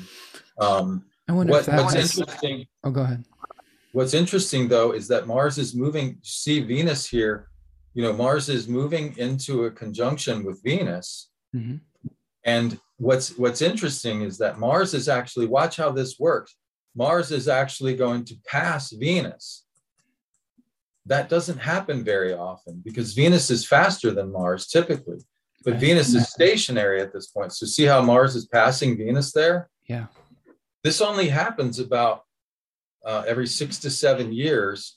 There's 3 conjunctions of Venus and Mars within 9 months. And then the middle conjunction is the one where Mars passes Venus. And Venus is either retrograde motion or she's stationary. And Ruperti called this the most important conjunction between this pair. Like, this is the one that you want to pay attention to because this is sort of like the new moon or the reset of the cycle, of the synodic cycle between Venus and Mars. It's not a synodic cycle, but the Venus-Mars cycle is kind of like, this is the focal point going forward. And so generally speaking, since Venus is north here and Mars is south, Mars, think of it like, it's like, I don't know if you ever, did anything where you were like, you were boosting somebody up over a wall or like, whatever. If you're on the bottom, you're generally in a supportive role. And the person that is up higher is in, you're being in service to them. So Mars is somewhat in service to Venus here. And that might have an effect of cooling out some of that. So he might just be like doing this outsider stuff in a way that is actually trying to get Venus, you know, whatever she needs. So he's not doing it necessarily just to be an asshole. Sure, sure. Yeah. Do you feel like some of really this? Do you feel like feel like some of these Mars out of bounds transits may coincide with some of the, I guess you could call it like the saber rattling that we see between like Russia and Ukraine absolutely. right now? Yeah, absolutely. That's part of what's going on. Putin is, you know, he's pushing the envelope because, and here's the thing. I mean, if you want to like imagine for a second that we could take the advice that you gave earlier about, you know, listening to someone with a different point of view politically. Imagine that we could take the time to actually listen to what Putin is saying. Yeah. Where are you going with that? Well, what Putin is saying is that, you know, you have to understand Russia was once a superpower.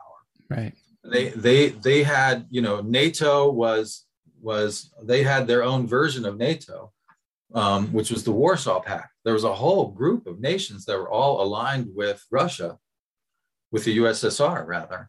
And then slowly NATO started picking those off one by one and like taking away their friends, essentially, you know, and now Russia feels like they're kind of surrounded, and they're basically saying, hey, quit trying to convert our neighbors to be NATO nations so that you can move troops closer to our borders, because that feels aggressive. We don't like it, and we're not going to respond favorably to it. Now, you could say right, wrong, or indifferent, but that's essentially what he's saying. And what the US is saying is, sorry, not sorry, we're going to do it even if you don't like it. And so it's like, okay, if somebody tells you that there's something that they don't like that you're doing, and you do it anyways, is it really any surprise when you get the results that we see, which is that there's pushback? Yeah, I don't know enough about the geopolitical history of the USSR and their relationship with NATO or Europe to have a super informed opinion on all that. I guess what I'm not saying I'm super informed. Yeah. I'm just saying I'm trying to hear what the guy's saying, and it's not a surprise to me that he's having an adverse reaction.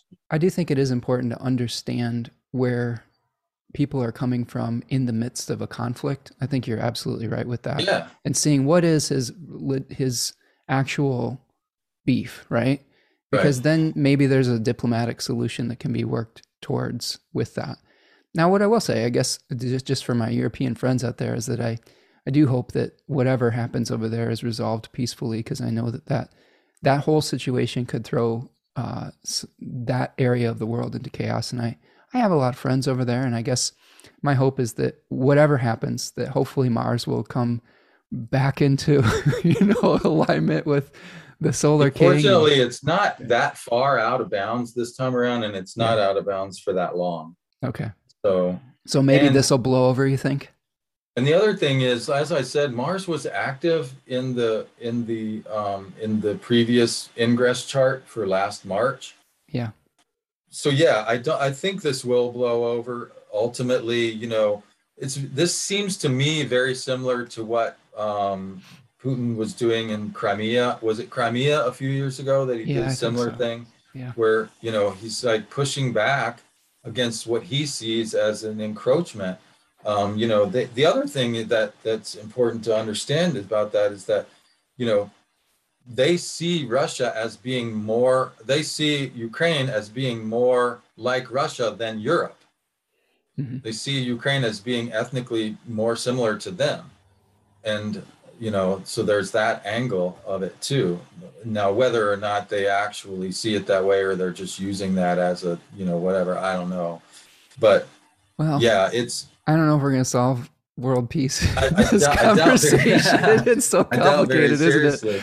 Yeah, it's so complicated. No, it's not a surprise that you see this saber rattling going on from an astrological point of view or from a socio-political point of view. Yep. I hear you. It's not surprising, you know. And, like you said, I think my main thing with that was just seeing that we could relate some of the astrological Yeah, and timing to that the fact that circumstance. Mars is there with Venus, I think, is help because Venus is the planet of peace and diplomacy Right. and common ground, and Venus is above Mars, and so Mars is really having to, and now, Surrender to it, maybe yeah, potentially. and now, whether or not, that bodes well for Biden because, at this point in time, Biden is between a rock and a hard place. If he, you know, helps a peaceful solution, some people are going to say he was soft, and that's not good. And so you can't please everybody, no matter what outcome. But obviously, most I think people, that's true. yeah, There will there will always definitely be people be that say, competing interests for sure. but Yeah, yeah, I'm this is sure a most people are hoping for a peaceful outcome. And I think that Venus's presence there is definitely cause for and both of those planets are dignified there. mhm, Mars is in its own decan and its own exaltation. I don't need to share this anymore. sure. I just wanted to show the astronomy part of that. But Mars being in its own, generally speaking, malefics when they're dignified are not as malefic. It's undignified malefics that you really have to worry about, generally speaking. And Venus has triplicity dignity there.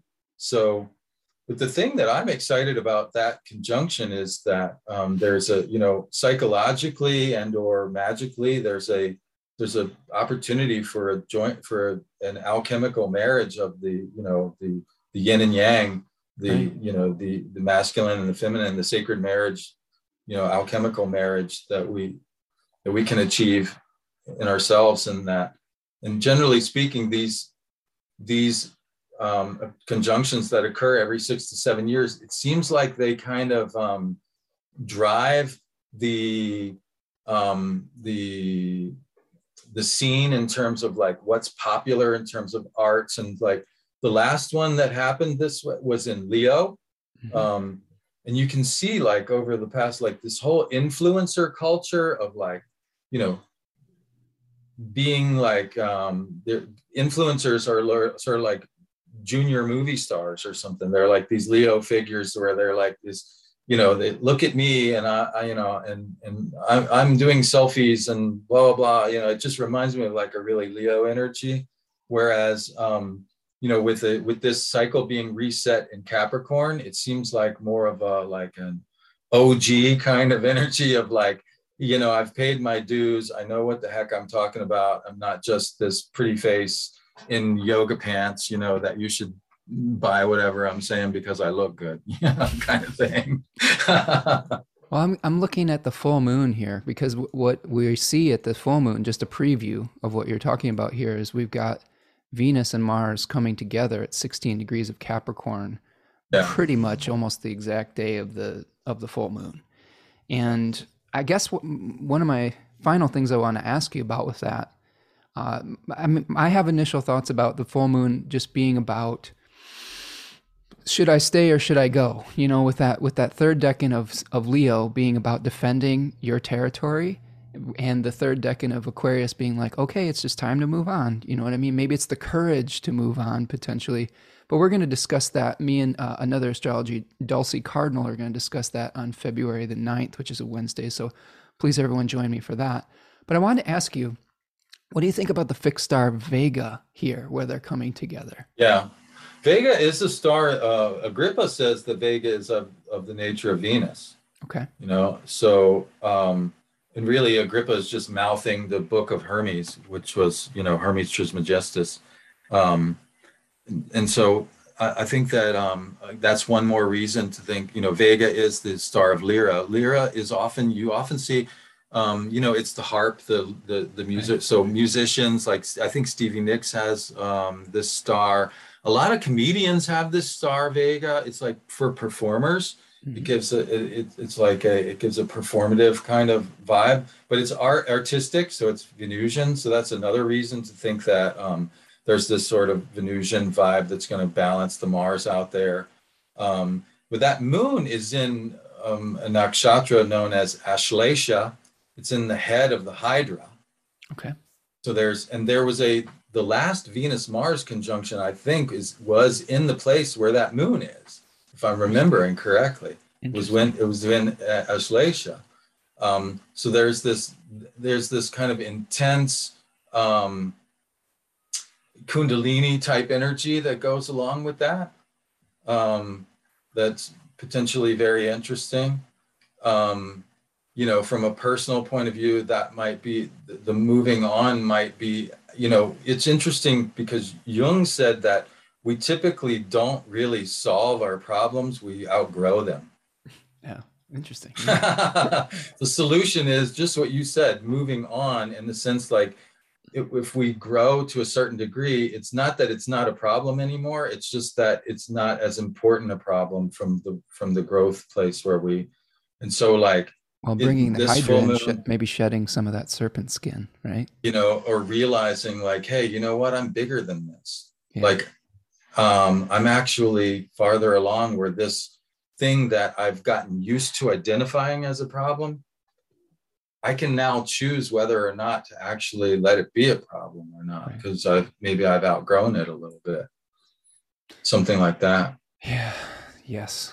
Right. So use your charisma like Orpheus and his lyre, right? There you go. Yeah. To be able to soothe the savage beast, right? Hydra, your own savage beast, right? Or Cerberus, right? Or the sirens that are calling you. Like, put people to sleep if you can. Hopefully I don't put people to sleep on my show here, but maybe people do need some sleep in the winter, right? Yeah, I've actually had people tell me they listen to my podcast while they're going to sleep, and at first I thought, wow, is that a compliment? I think that I think sometimes it is, because if people are so relaxed listening to us that they could drift off into a liminal space, then maybe there's something soothing. Or it helps them get into that liminal place. Sure. There's actually a whole like occult practice with that's called hypnagogia, where you mine that pre-sleep place for like images, and it's almost like shamanic journeying, where you're like seeing what comes up for you during that place. But yeah, that's a really good point. Like there's this hypnotic energy associated with Orpheus, and it would be advantageous to like against that Phobos energy that we were talking about, right? If you can chill that out, and or the aggressive energy of Mars, and or this maybe potentially aggressive energy of this Ashlesha serpent energy, if you can sort of chill all those out enough to where you can maintain some objectivity, and you might see creative opportunities of things that you thought were problems, where it's like, yeah, you know what, that's actually not so much of a problem anymore, and because I'm not focused on it as a problem, I can now see this opportunity that I wouldn't have seen if I was focusing on this thing that I thought was a problem. I love that. So rising above it, seeing something from that transcendent 30,000-foot viewpoint, maybe the problem becomes insignificant. It's not worth worrying about. Or not as significant anyways. Yeah, exactly. I like that. And maybe that helps us move forward, like this Seven of Swords card that we have here potentially. Okay, moving forward. We're getting some nice comments in the chat here, Gary. We've got a really nice audience here today. They're being very complimentary of both your wisdom, the combination of our chemistry together. So we've got a lot of people that are excited. Hopefully our voices aren't putting anyone to sleep today. They're not asleep just yet anyway. Or maybe they're in that hypnagogia state. Or if you need a nap, it's okay. If you need a nap, you can listen to it later and drift off into This is right about my nap time, actually, now that you mention it. Well, we'll wrap it up then, Gary. So I know that you and I could talk all day. So I that's why I love chatting with you, because I love when people are so passionate about myth, about this art, and you are a true artist, my friend. So I thank you, man. Yeah, I feel the same way. Yeah, I always love talking to you. We always have a good time. So to wrap up and put a bow on this little thing here, we've got an animal symbol that we can help us through this new moon. And we have an I Ching that may be able to give us some guidance. So the animal symbol that I pulled for this new moon was the mouse. So Gary, do you have some thoughts on mouse energy? My go-to for the animal stuff is Yeah. it's this book called Medicine Cards by Great Jamie book. Sams. Yeah, I love it. Really, Love it. this is like one of the first esoteric tools I ever got when Me I was too. in college, and I It was freaking my love first it, deck. man. That was my first tarot deck. Yeah, same here. Yeah. Yeah. And she talks about mouse as being like the ability to scrutinize things, to like really get down, like if you from a mouse eye point of view, right? To Yeah. really see things up close, like put your spectacles on and really examine like what exactly is going on here. And I think that's very interesting. The other problem is like, you know, you can go too far with that where you're like getting, you know, so caught up in the details that you can't see the forest for the trees That's kind true. of thing. So, Which is interesting about pulling the mouse in Aquarius time, because Yeah. Aquarius is so big picture, like big right? picture, yeah. Right. Like don't forget there's the details. The devil is in the details. So as they say. balance out your big picture thinking with your details. You know, a few things I was thinking about with this is they actually keep their burrows really clean. They have a specific toilet area and a specific place for their food, and they're very separate. So if you have some things that may be holding you back, like clutter in your environment or your space, clear it out to clear the decks for the new start, for the return of that spring energy that we're gearing up for at this cross holiday. They're also very fertile, though, so small actions can lead to big things. So I think that that's something to consider with mouse as well. Scrutinize, attention to detail, like Gary was saying. Examine both the big picture and the necessary steps to carry it out.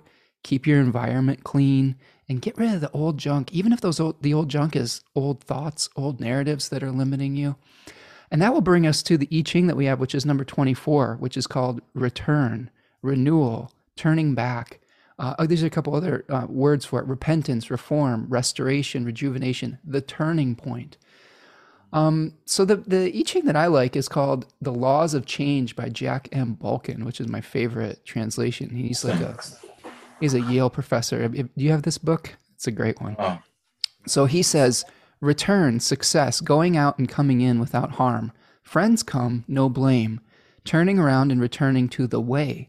On the seventh day, return comes. It is beneficial to have somewhere to go.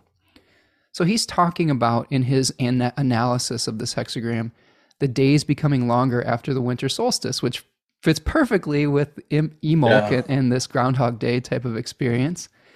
And it's important not to force matters, that things are still in the early stages, letting them develop naturally with that pregnancy that we were talking about. Taking time to, this was important to me because we're coming off of Venus retrograde where, I don't know about you, but I've had a lot of friends who have gone through some really challenging times with like partnerships and stuff. Yeah. So taking time to restore trust during a reconciliation after an estrangement. So if you had like a deep, like almost plutonic experience with Venus and Pluto in this retrograde, you can't like just make up and it's over. You have to kind of build your relationship back one stage at a time after you've identified the problem, right? And but the main thing what I saw with this was the ending of a cycle of decay, where we're getting ready for a new start. It's like one solid line at the bottom of below all yin lines, right? Yeah. So it's like that line. It's like the first solid line amongst. So it's like this very first beginning of something. The That's thunder what I see when I that's look. under the earth, the yang Right. that almost wants to push up. Do you have a translation of the I Ching that you like? Not necessarily. You know, it's funny. You know what I used to love? There was when I was in Norfolk, I completed my bachelor's degree there at Old Dominion, and when I was in Norfolk, I used to hang out at the ARE at the Edgar Cayce headquarters there. And they, on their website, they had a version of the I Ching that was where they had like the I Ching text, and then they had various excerpts from the Edgar Casey readings Nice. that went along with it. That's cool. So for some reason, like they really spoke to me, man. And I used Sure. to use that one. It's like it was like an online thing. And so that's the last one that I remember really being attached to. Yeah. But yeah, the idea of this, you know, early stages of something build, you know, that's just it's in fact it's not even building yet. It's just starting to be present. Right. Right. That does feel like almost like perfect for what you, like you said, for Imbolc, you know, Yeah. like there's this, you know, pregnant seed of something under the earth that we can feel, but it's not ready to yet to bring out into the world yet. And we can just kind of hang out with it and let it grow within us and let it begin to build. So patience is the key, huh? At this winter time, Yeah, it's important to there you rest, go. right? But also to examine and get that big picture thought. Man, we've covered a lot of ground today, Gary. Yes, we have. We cover a lot of ground, my friend. This is No doubt. This is so much fun, my friend. Thank you Yeah. so much for joining me today and Yeah, for thanks for having me. It's for been sharing it's your been too time. long. We should do it again before too long. I'll have you on my show or, you know, something. Yeah. I'd be happy to join you, my friend. Happy to. Cool. Right on. So, thank you all of you for being here today. We've got so much great comments in the chat box here. Really cool that we've got people from all over the world, like, you know, yeah. Yeah, we had Very a interesting. number of people joining us live, Gary. We had I think over 40 people that were joining us in the live stream too. So, and many more that will be listening later. So thank you for that. If you want to support the work that we're doing here, the first thing that you can do is just thank you for being here. Thank you for taking the time out of your day to share it with us. I know there's a lot of competing things for your attention, but the easiest thing you can do to support the work we're doing here is hit the like button. Make sure you're subscribed to the channel if you're not. Visit Gary at dreamastrologer.com. He has a number of services that we went over at length in the beginning of the show. Support him. Do you do readings as well, Gary? Oh, sure. Yeah. Okay, so Gary does readings as well. So dreamastrologer.com. Check it out. If you want to make a material donation to the show, you can hit that little $ and do a super chat or a super sticker, or you can support me at buymeacoffee.com. And remember, the Decans of Aquarius is coming up on the 12th of February, Saturday, 1 p.m. Eastern. I'm running a special until February 1st with the coupon code Aquarius20 if you want 20% off the price until then. So that's what I've got today. Thank you so much, Gary, again for joining me. This is so Thank cool. you, my friend. And I Great want to to be just here, zoom Seth. in on all of your books in the background that you have there. Like see what's on your bookshelf and I got stuff I've been gathering for 30 years, man. Yeah, well, I can't wait till the next time we can get together and just, you know, share some space and look at the sky together in person. So thank you for being with me From today. your mouth to the God's ears. May it be soon. Yeah. Amen, brother. Thank you all. And remember, be kind to one another throughout these cycles and be kind to yourself and have a great new moon cycle. And I will see you the next time, everyone. Take care. Both blessings. Bye-bye.